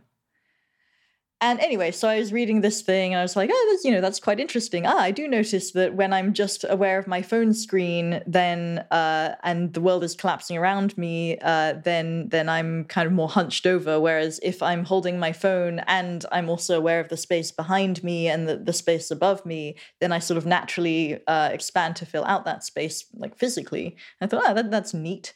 And then there was, so that was one of the exercises, and just to notice the space between you and the phone screen and the space around the phone screen. And then there was the other exercise, which was the non-doing floor exercise, where you just notice what are all of your doings, and it described the difference between non-doing and doing and so on. And I tried this, and it just gave me this clarity, this sort of presence, this sort of being here in like suddenly I was here.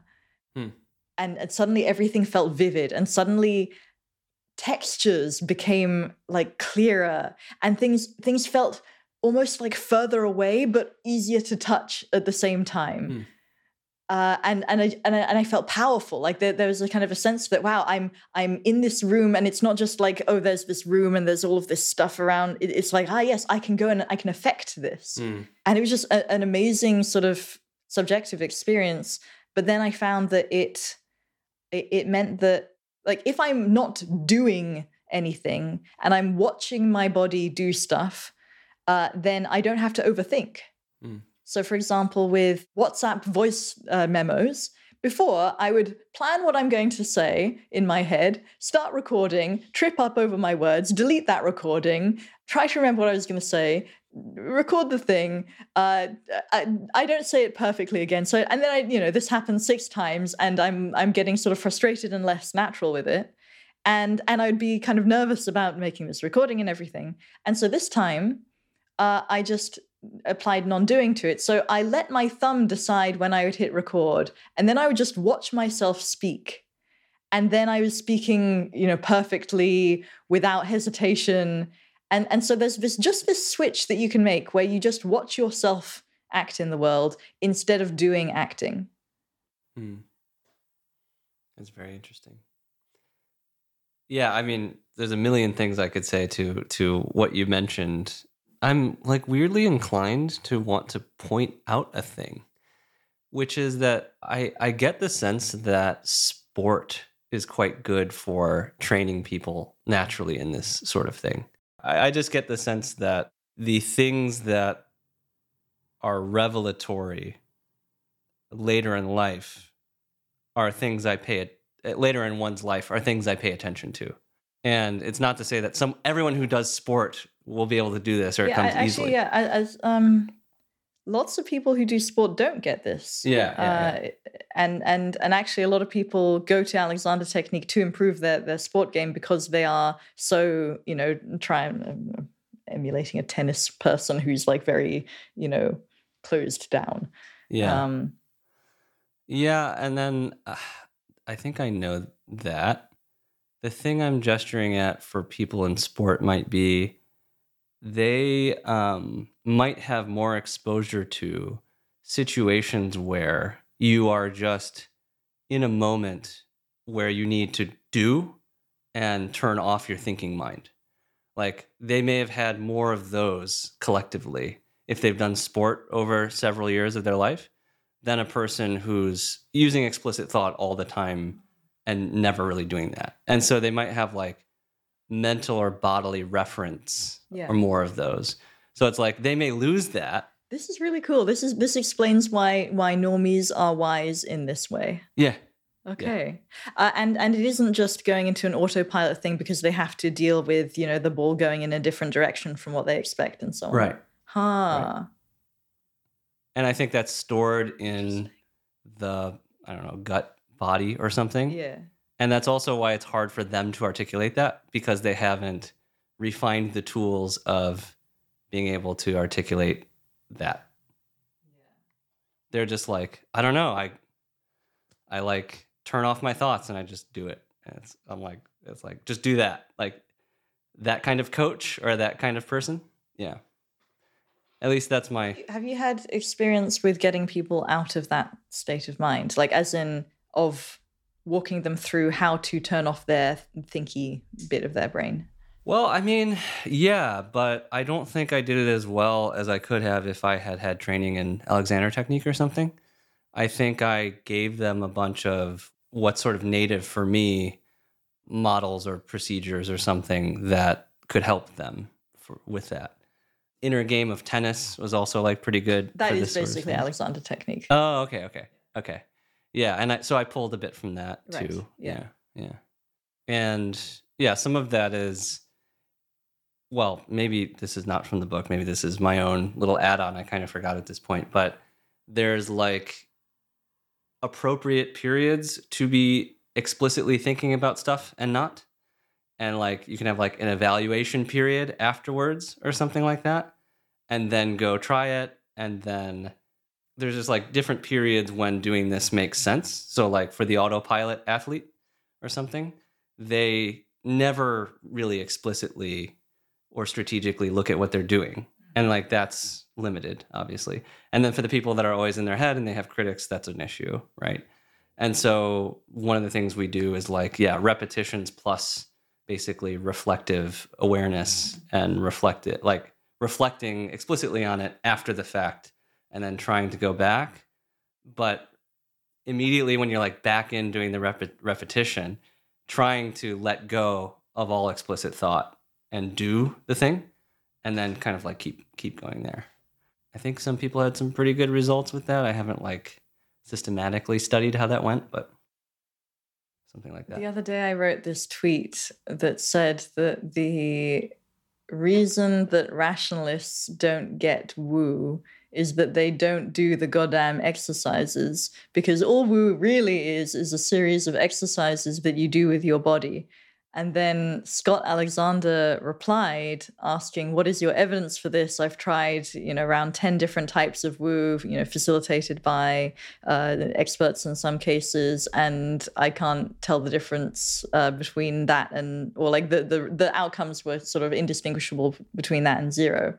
And this is, and so the reason I'm interested in this is that I think there is this thing that is some kind of like body processing or body intelligence or something. And these are slightly metaphorical words because it all probably happens in the brain, except like the gut does have a lot of neurons, but probably those are more to do with physical functioning, but maybe they're not. Maybe I live down here as well as up here. And I'm interested in what are the pointers for the type of people who find it difficult to see like what is this stuff, which woo is kind of like a far end of some of it. This is really hard to bootstrap sort of grokking or embodied understanding of this stuff. So that has been a pretty critical weakness of my practice, is like people who cannot attend to their own emotional state or their body, or they're just like, completely dissociated in their minds and can't even interpret counterfactual differences or like imagine or simulate it. It's like a particular kind of person that's like, I have no idea at all whether what I just did enhanced my experience whatsoever, even after having done it or something, compared to not doing it. Yeah, that's like an inferential or conceptual bridge or technical bridge that I still haven't figured out how to cross. Like I think there's probably there are people that are much better at the foundations of that. So I've kind of been resigned to like not really taking on as many people who are incapable of that, and greatly admire those who are like live in that space and like can explain it to those people, can show them, have robust results doing that, and so on and so forth. But it's like particularly tricky for me personally. Yeah. I'm amazed at how much the Alexander technique has worked in those situations. So, I've taught my CFAR class, which is called Awareness and Embodiment, which is basically using a lot of the Alexander technique ideas. And I've taught that maybe 8+ times to rationalists. And I'm amazed at how well it works. Even the people who are usually quite heady can sort of, that there's something that it does for them. So I feel kind of optimistic. Have you had ones for which they just couldn't follow it? It's hard to say because most of the times I've taught it have been in bigger classes, and so I think my sample size for the smaller groups where I can tell is a bit like my sample size is a bit too small for me to be able to comment. But I was extremely surprised that it worked even for people who I thought would find it extremely difficult, like for people who are more on the autistic end. Yeah. That's great. That's really good to know. Okay, that makes me really want to get me some AT. Well, tomorrow or Wednesday. We have workshops every Wednesday in London. Okay, every Wednesday where? And what kind of workshops are these, Lulie? So my teacher, Peter Nobes, at the South Bank Alexander Technique Centre. It's in Southwark, so it's near Blackfriars. Okay. And it's Wednesday evening, so 6:30. And it's just a workshop open to all. Is there a website people can check out? If you Google if you Google South Bank Alexander Technique Center, That's it will come up. Great pointer. Okay, Google that, people. Google that. Put it in the show notes. I'll put it in the show notes for sure. Well, this makes me feel like we're coming up, I guess, a bit on time, but also a really organic way to ask you, like, what is the frontier for your Alexander technique practice? Like, is there a place that you are now that you're working towards? Is there a hang up? Is there something that, like, Peter has identified?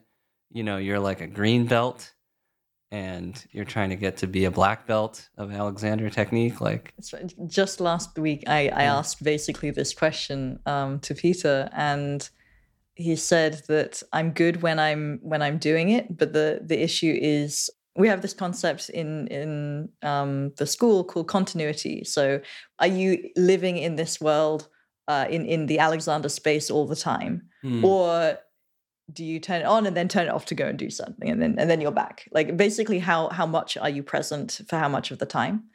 And so right now the thing I'm working on is remembering to do it more often, because so he will sign someone's teaching certificate when they can walk in with enough Alexander technique that they can put their hands on someone, and then that produces an effect. And incidentally, Alexander technique is usually taught in a hands-on way. It can be taught to some extent online, but there is a hands-on component. And so you need to basically have it on all the time. Like, you change as a person. This is why you noticed that I was like more chill and calm and stuff. And part of that is that my level of Alexander technique, or like my default, my baseline amount of awareness, or my baseline non-reactivity going into patterns, going into autopilot, is just different from how it was last time you met me. Yeah. And so if I make that a bit more consistent, then at some point I will get a teaching certificate. Nice. Yeah, this also, like I mentioned in my episode with Emily, we talked a bit about body work, but not much. I think we just basically said she's a specialist or practitioner or something. We've talked about the importance of the body and all of this, but yeah, body work practitioners, people who like touch people and cause effect. This is, in my mind, very fucking real. And I've had a fair number of experiences, including verbal and nonverbal, where I've introspected with someone placing their hands on me and introspected on a certain area, and that being way better than just trying to think it through or something. All kinds of weird stuff there. I find it so, I can tell you so many weird things that I've picked up from the Alexander technique, but I find it so wild that I was a floating brain and now I'm literally in training to be a body worker. Yeah, that's awesome. What's so Lulie now meets floating brain Lulie. Yeah. What's a thing that you would say that floating brain Lulie would be like, get the fuck out of here? Like, I don't know. Like as in that I wouldn't believe. Yeah. Sorry, that was a pretty colloquial American way to say that. Even the idea that mental states can be felt or be transferred physically. Transferred is not quite the right word. Like by osmosis shaped. How do I even describe what is actually happening? I just want to kind of show you. Sure. I'm floating brain Lulie, so I don't get it. What are you trying to tell me? How would I describe? Okay, what would be actually useful for floating brain Lulie?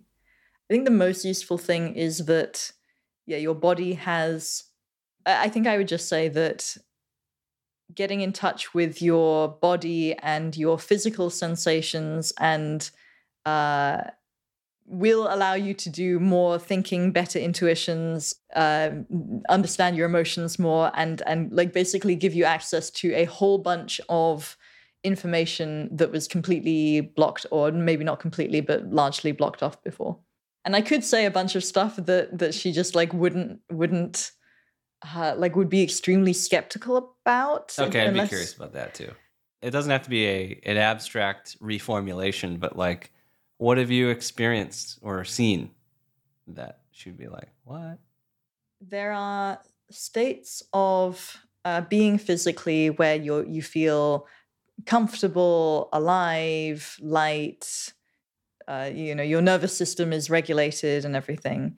And it turns out that if someone puts their hands on you and then puts themselves into this comfortable, light, well-regulated, whatever nervous system, you will feel that in your own body, and your own system will take on some of that, unless you're kind of like blocking it out or like trying to resist the effect or something.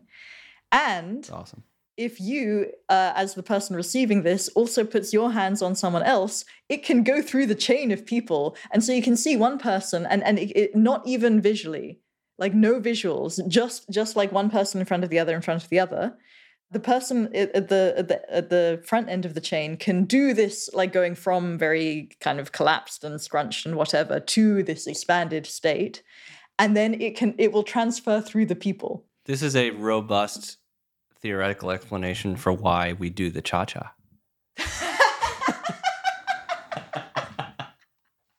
I'm sorry, I was holding that one. Yeah.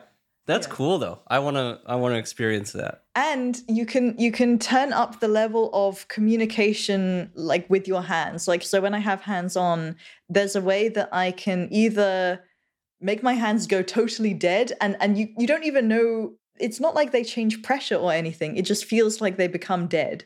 Or you can turn it up, and then you can increase the... And then it's weird. What it feels like subjectively to me is kind of tingly. Oh, also... Are you trying to avoid the word energy? Yes. Why? Because... woo. Because I am a rationalist, T. Got it. And also, I don't know, when you say energy, then it makes things vaguer. But also, people who do Tai Chi... So, do you know Tasshin? Do I know who? Tasshin Fogelman. Okay, he's in the kind of the rationalist adjacent. Anyway, I was hanging out with him, and he was doing a Tai Chi tree pose, and he had just been doing tree pose for 5 minutes. And he said, try your Alexander, like feel my back and try like, do an Alexander thing. And I touched his back, and it was like alive and tingling. And I was like, what's going on? He's like, yeah, that's chi. That's the energy like circulating. And also in one of our Alexander technique classes, one of the, I think it was a visiting teacher, had us like just for fun do this Tai Chi thing where we would imagine we were pulling up the energy from the ground, and we would be gathering it, and then we'd gather it, and we'd kind of put our attention in our hands, and then we'd put hands on, and then it was a stronger effect than, like, notably stronger effect than when we just like put hands on like normal. That's crazy. So I think, and I don't fully know what it is, my guess is something about having your attention in your hands in a particular way, like maybe there's something to do with like blood or heat, or like, I don't know what it is, maybe electricity, who knows, like maybe something to do with vibration.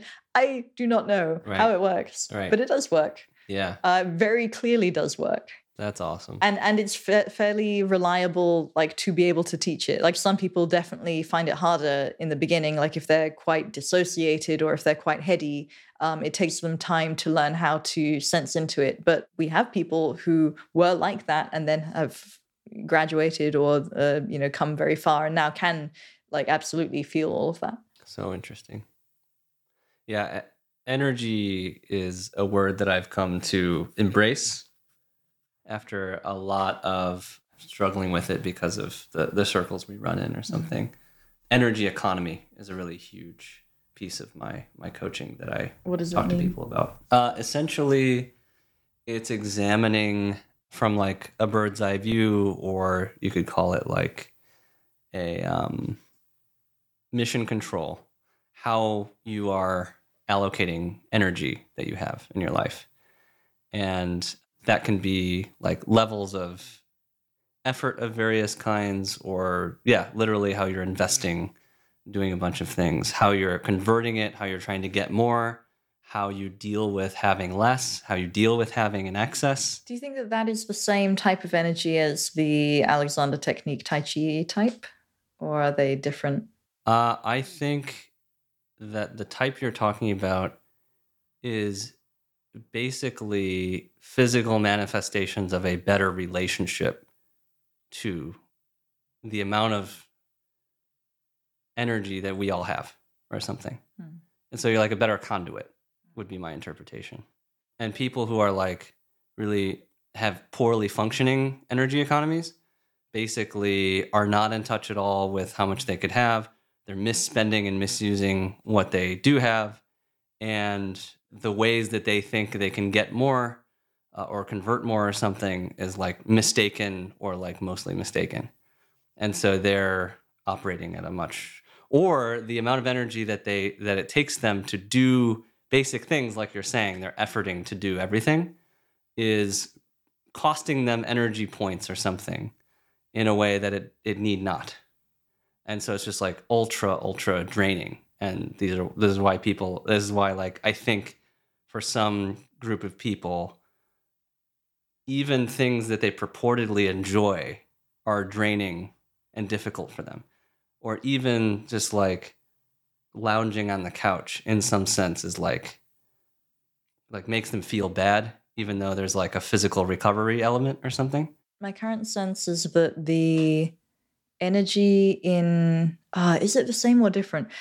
Because maybe it's something like, how much do you have this mind-body unity, like you are all one thing, like how much is all part of your system, all parts of your system going towards one thing versus spending like friction fighting itself internally. And then the thing about when you can feel the energy in someone's hand, maybe that's something like all of your consciousness is aligned with very subtle motions with your hand. I think there's like less tributaries, like energy tributaries. There's like a main channel and you're like unified, and so there's less division. So maybe it's just alignment. Maybe energy is secretly alignment.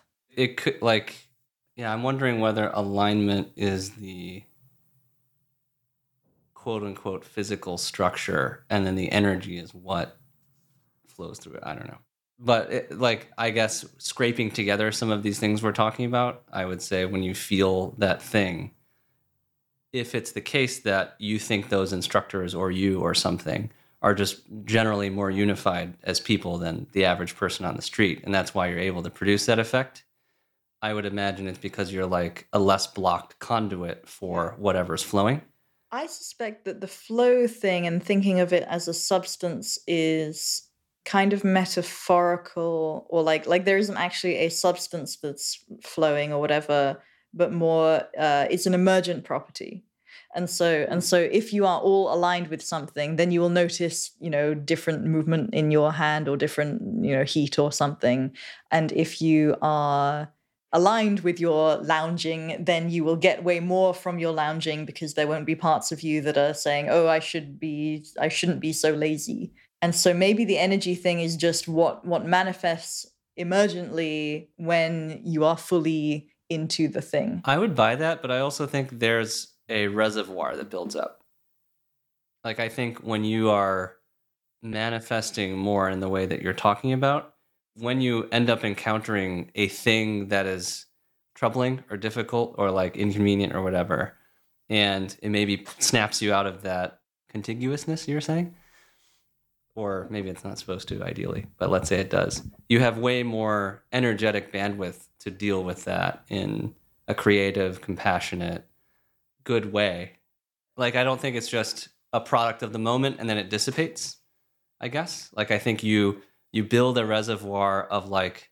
Okay, but I think that reservoir is... So the way that I'm thinking about it is that imagine you've got like a ton of different... I want to draw this like little arrows. Like, you are comprised of a bunch of little arrows, and a lot of them are in different directions. And that's sort of where your attention is, or where your will is, or your intentions are. Okay. And they can be pointing in different directions. And if you are a very like internally conflicted person, then they might be pointing in opposite directions.